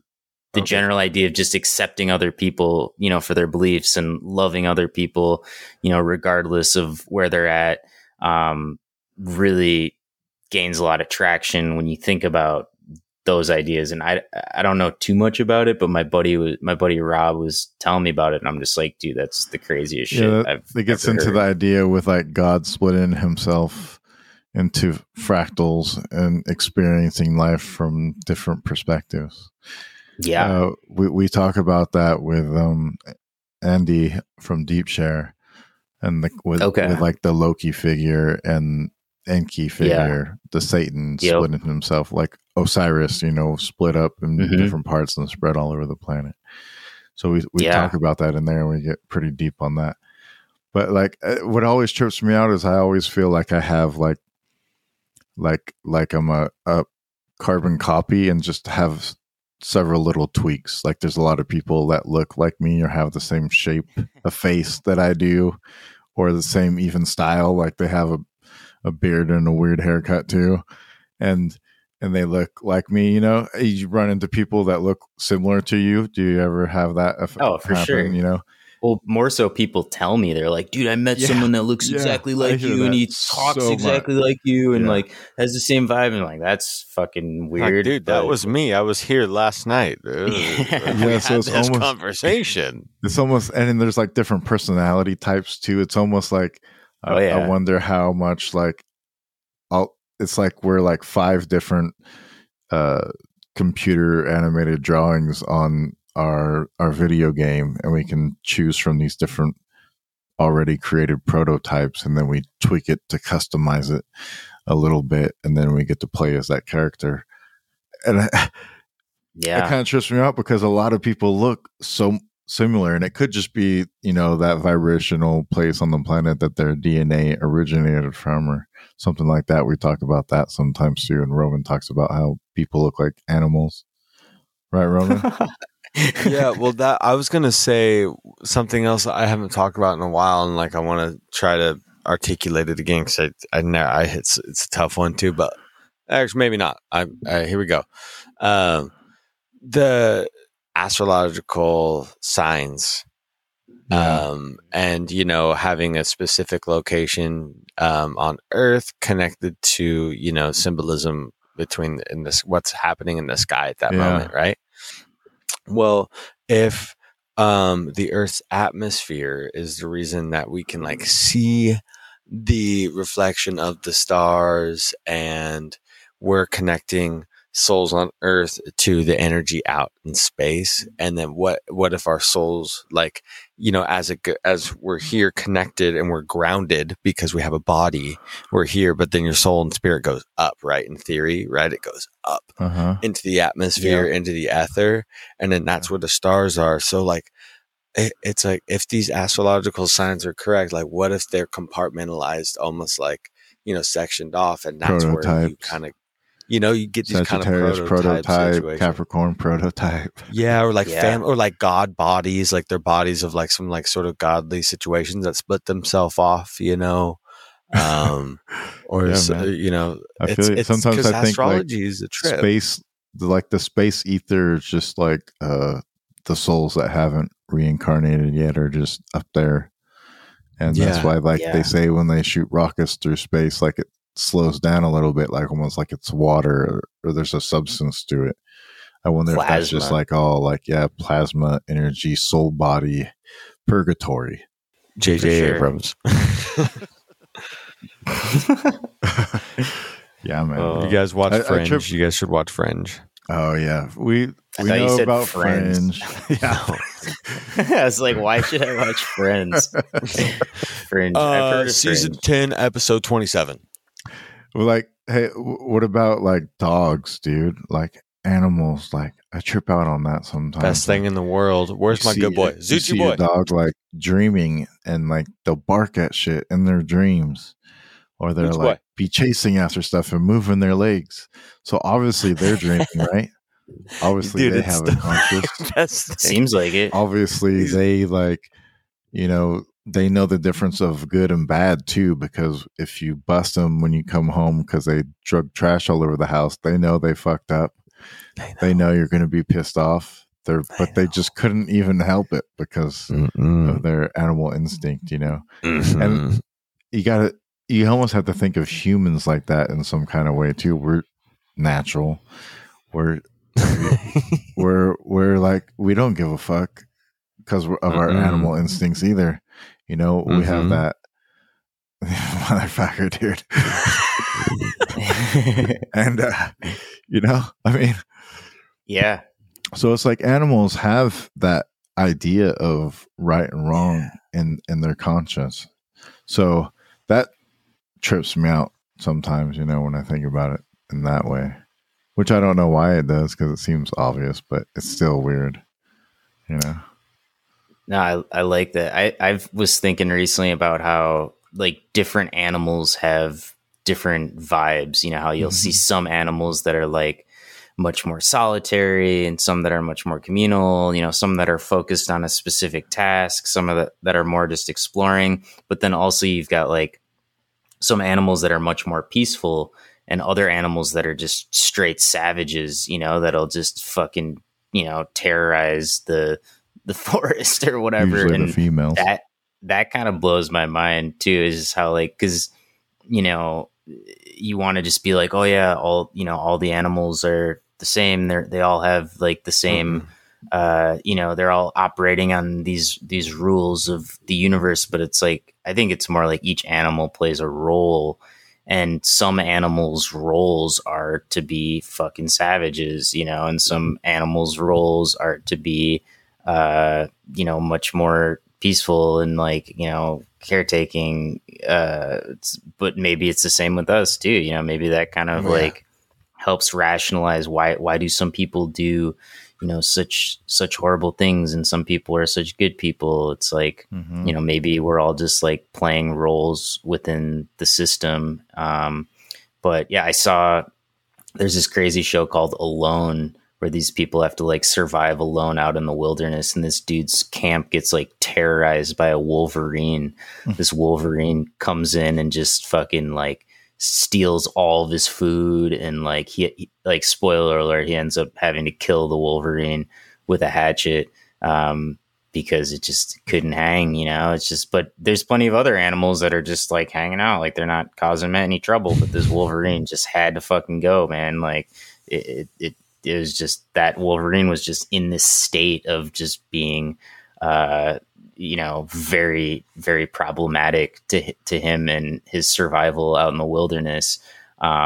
So yeah, I just think that that's interesting to think about. And I also think about how certain animals we just label as like this animal's dirty or like a rat or like city possum. dwelling, like sewer dwellers or like animals that live in the alley and eat trash or whatever. Yeah. And it's like a lot of that is just a product of how we've augmented the planet, and how we've created these cities and we've taken animals out of their natural habitats. And like, I wonder what a rat, would be like if there weren't cities, or, what, certain animals, obviously, like a snake or a scorpion, we're like afraid of them because they could like, kill us with their venom. But there's certain animals that are just labeled as like lower, not as good. But a lot of that's just how we're living, how they affect the human livelihood or like lifestyle, even. I think it's dirty, gross. For sure. Yeah, I've been seeing some rats around Portland now that there's like way less people out on the streets. The rats are going crazy. Oh, trying to find food and shit because there's not just garbage everywhere. Yeah, there's no predators. They could just run amok. I like to think about the classic kind of like, you can think about Earth's body as like our body, and it's a fractalization outwards. So like if we're just being recreated, just like white blood cells running through the blood of our veins to clean the body of the Earth, it's just like, maybe that's what all animals are. They're just different purposes here to contain the ecosystem of the body of the Earth, and then it's doing itself. But like, and I think that's why it's important to, be in perfect balance with it, because it's just like treating your body good. The better you treat your body, the better you feel. The better everything is. And, it kind of just works like that and shit. So maybe this fucking, man, that's it. Yeah, that's a trip too, man. The more positive going all over the place, baby. This is a good episode, man. Yeah, it's fun. It's going to come out in October, so Halloween time. So it's a good one for that type of stuff. Sweet. Yeah, I'm glad we could find some interesting tangents and topics. I was kind of curious where the conversation would go. When you're talking about Wolverines too, it made me think of Bigfoot, and I fucking love Bigfoot. Where do you stand with Bigfoot? Because I'm more to the realm that he's like a old human, or an old prototype of some type of gigantic ape species or something like that. Or maybe it's our missing link, if there really is one. But I mean, I think it was some type of, there's Homo habilis and Homo sapien and Homo erectus, and maybe it is a different subspecies like that just survived from living in caves and evolved to live inside of Nephilim, mountains, or something like that. I hear a lot about Nephilim, and I've been listening to a lot of shit about Nephilim lately. So I'm super into that right now. So don't get me fucking started. That's what I'm saying. That's my belief. Is Sasquatch is definitely the leftover remnants of like the Nephilim that have been wiped out all over the planet. That's my opinion. Yeah, I like all those theories. I definitely believe that. Yeah, there's something out there for sure. And I mean, maybe it's even like a portal hopper, interdimensional being, like some of these other like, fairies and goblins and stuff that you hear tales of, but nobody's ever found, the remnants of them. Like, but it seems like maybe if Bigfoot exists, that he's kind of like a steward of the earth. Like they would have to be super smart, to evade us on the level that they have. And I feel like I hear way more stories of like people having kind of like scary experiences. Like I don't hear too many where people are like, oh yeah, we're just like hanging out and I was feeling all these vibes of love, and like it seems like people are usually pretty fucking terrified, and like there's a really bad smell and stuff like that. So I think it would make sense that if Bigfoot's out there, it's not very stoked on what we're doing to the planet, and it doesn't want anything to do with us. And I mean, who knows if, people disappearing in the woods or whatever, if that has nothing to do with that. But I don't know. It seems like if it is this like higher evolved being that has survived in a way where like we haven't been able to find it or hunt it or trap it or whatever, it's probably past the point of like wanting to hunt humans. It's probably just like, let me do my own thing, like get the fuck out of here. It's the inner earth beings. Yeah, but I don't know, man. A lot of that shit, it honestly seems almost like interdimensional to me.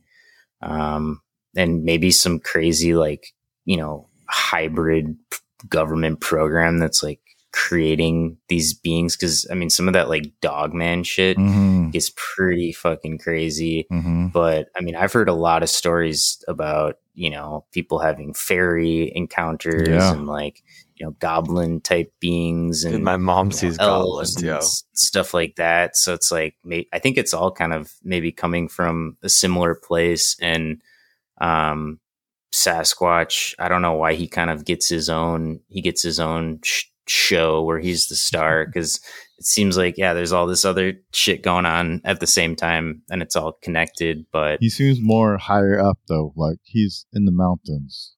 Wait, is Bigfoot and Sasquatch not the same? What the fuck?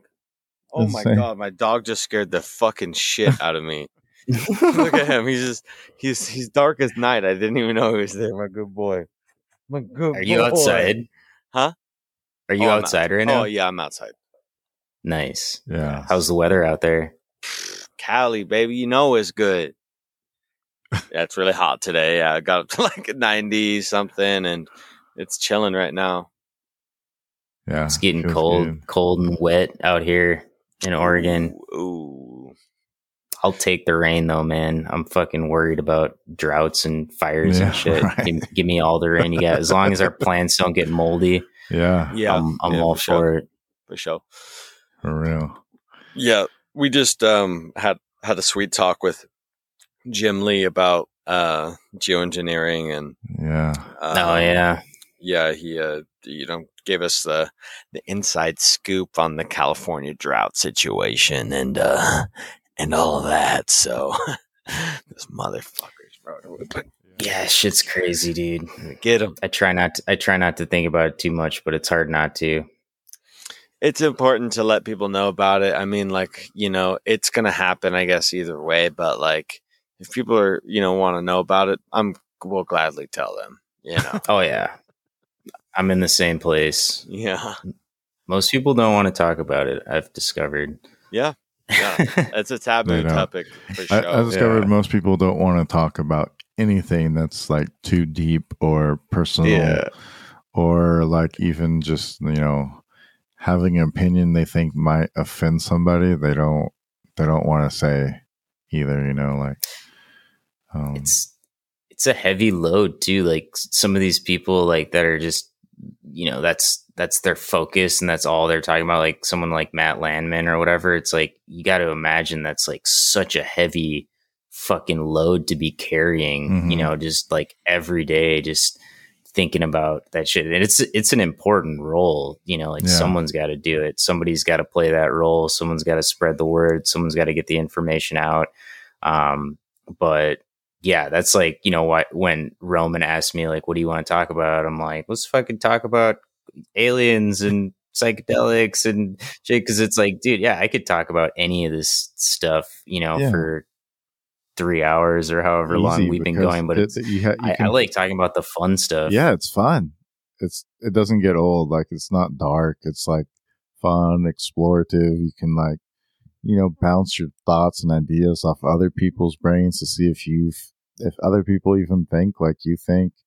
That's something too. Like just being a podcast listener and hearing other people's stories about stuff, you're like, man, that makes me think a little bit different about that maybe, or, and that's good. You should evolve in your head. You shouldn't be stuck in a certain aspect, and not really think about other possibilities. I think That's what Yeah. makes, everything so great is the possibilities are endless of what you can believe, and it's just whatever makes you happy, baby, do it. Fuck yeah. Truth. All right, boys, let's wrap it up. I got to make some phone calls and got to All eat right. some dinner, yo. All right. Cool, man. I feel you, man. My belly's wanting some grub as well. Yeah. Hey, well, thanks for joining us today. Yeah, thank you guys so much. Can I quick plug my that's what I was shit? gonna say. Absolutely. Plug Anyone away. Yeah. If anyone made it this far to the end of the episode, check out my music online. I'll be on whatever you use to stream your music. So like Spotify, iTunes, SoundCloud, Bandcamp's pretty cool. But yeah, just search for Rhymewave, RHYMEWAVE. And if you're in Oregon, I'm playing shows out here. Come check me out at a show and keep an eye out for some new tunes. And I always like to tell people support living artists because the dead ones don't need your support. They don't need your money. I mean, listen to dead artists, but support living artists. If you got some friends that are alive that are making art, fucking give them your support. Yeah. You can make donations online. I give all my music away for free because I want you to hear it. But yeah, feel free to shoot me a little donation. Shoot these guys a donation for what they're doing, and don't forget, it's never too late to start with anything in this life. We all got so much potential, and I think there's an artist inside of all of us, and creativity manifests itself in many ways. So podcasting can be creative, cooking can be creative. Just, find that creativity within you, share your gifts with the world, and you'll probably have a better day. Yeah. Fuck yeah. Best outro ever. Perfect. I just want to say one thing to everybody too, like, fucking send us some emails about your dreams. I want to hear that shit. We'll do an episode, a special episode. We'll read them on the air. Ooh. Yeah. And we'll just talk Reading about it. dream mail. Dream mail. I'll send you some more detailed dreams, because I got a few that would be cool to read in that. So I'll send you something. Yeah. If you got any good ghost stories or Bigfoot stories or cryptid stories or just paranormal stories, anything, join us on our Telegram, yo. Yes, Telegram is tight. And we check got us out on cool the homies. I gotta join that Telegram. Oh yes, dude. Yes, we talk shit Casey's in on there. it. Let's go. Yeah, we we're trying to spread that out. Once we can get up enough people in the Telegram chat, we'll start doing live shows, and then you guys can give us questions and we can answer them while we're talking to the guest. Yo, you guys, you got to get on Apple Podcasts too. If you're not on there, I was trying to find you on there. Yeah, I've submitted 3 times, and all 3 times they don't send me back a URL code, so I can't add it to the thing. You know too much. I know they're shadow banning you. Yeah, they saw the logo and they're like, "Oh, fuck these guys! Another one of that." We'll have a website soon. Shit on iTunes. I'm surprised. Fucking Mark can't help you guys out with that. He seems like he's the wizard when it comes to that kind of shit. Well, he is a wizard. Hey, and listen for I'm doing a podcast intro song for Alex Stein, and let me know what you guys want for yours. If you like that beat, and if you got any audio shit you want me to do on there. I just want to start making podcast intros for people. Yeah, man. It's a good idea. Yeah, it's such an easy little project, and yeah, it's like, plus it's just a fun way to help people out with their shows, and potentially generate a little side hustle. Make a Fiverr account and because dude, Fiverr, if you go on Fiverr and you type in like podcast editing or podcast whatever, there's a shit ton of people on there. So like, I think just having one of those will generate some Fiverr, yeah. If you listen to our intro, I paid some dude $100 to do our intro. Shout out to Burton M6. Yeah, no, I like you guys' for sure. Yeah, And we were working on one with you too, and just I never would have got around to getting the clips, dude. Just so that much shit all the time. Just trying to huh? No. I was gonna say anytime you guys want to do this again, let me know. This has been super fun. Yeah, man. Oh yeah, fuck yeah. What's your availability like, bro? Once a day. You down? I'm. we'll see about that. Well, maybe we can. I could definitely do another one.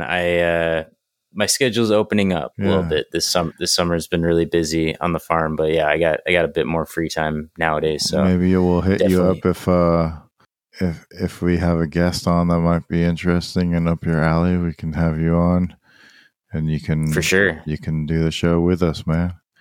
Or maybe if Roman or myself is not around, can jump on. Because Roman likes to disappear on me sometimes. Yeah. I'm super God, he's already trying to find a fill-in. Okay, first of all, it was one time. Leave me all alone by myself. You guys don't want to hear me when I'm tired and cranky.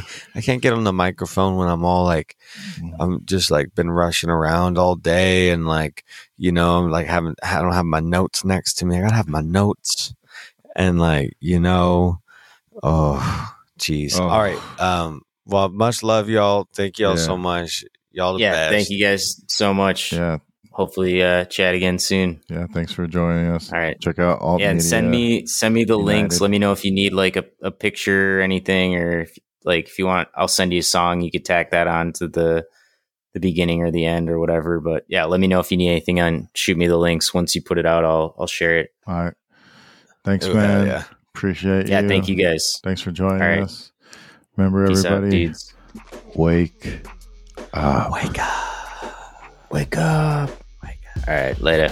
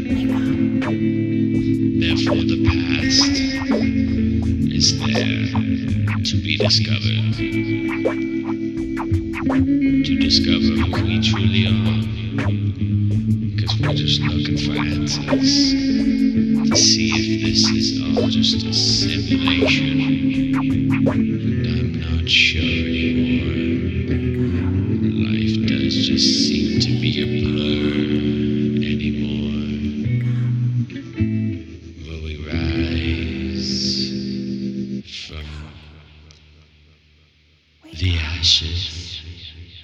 Wake up.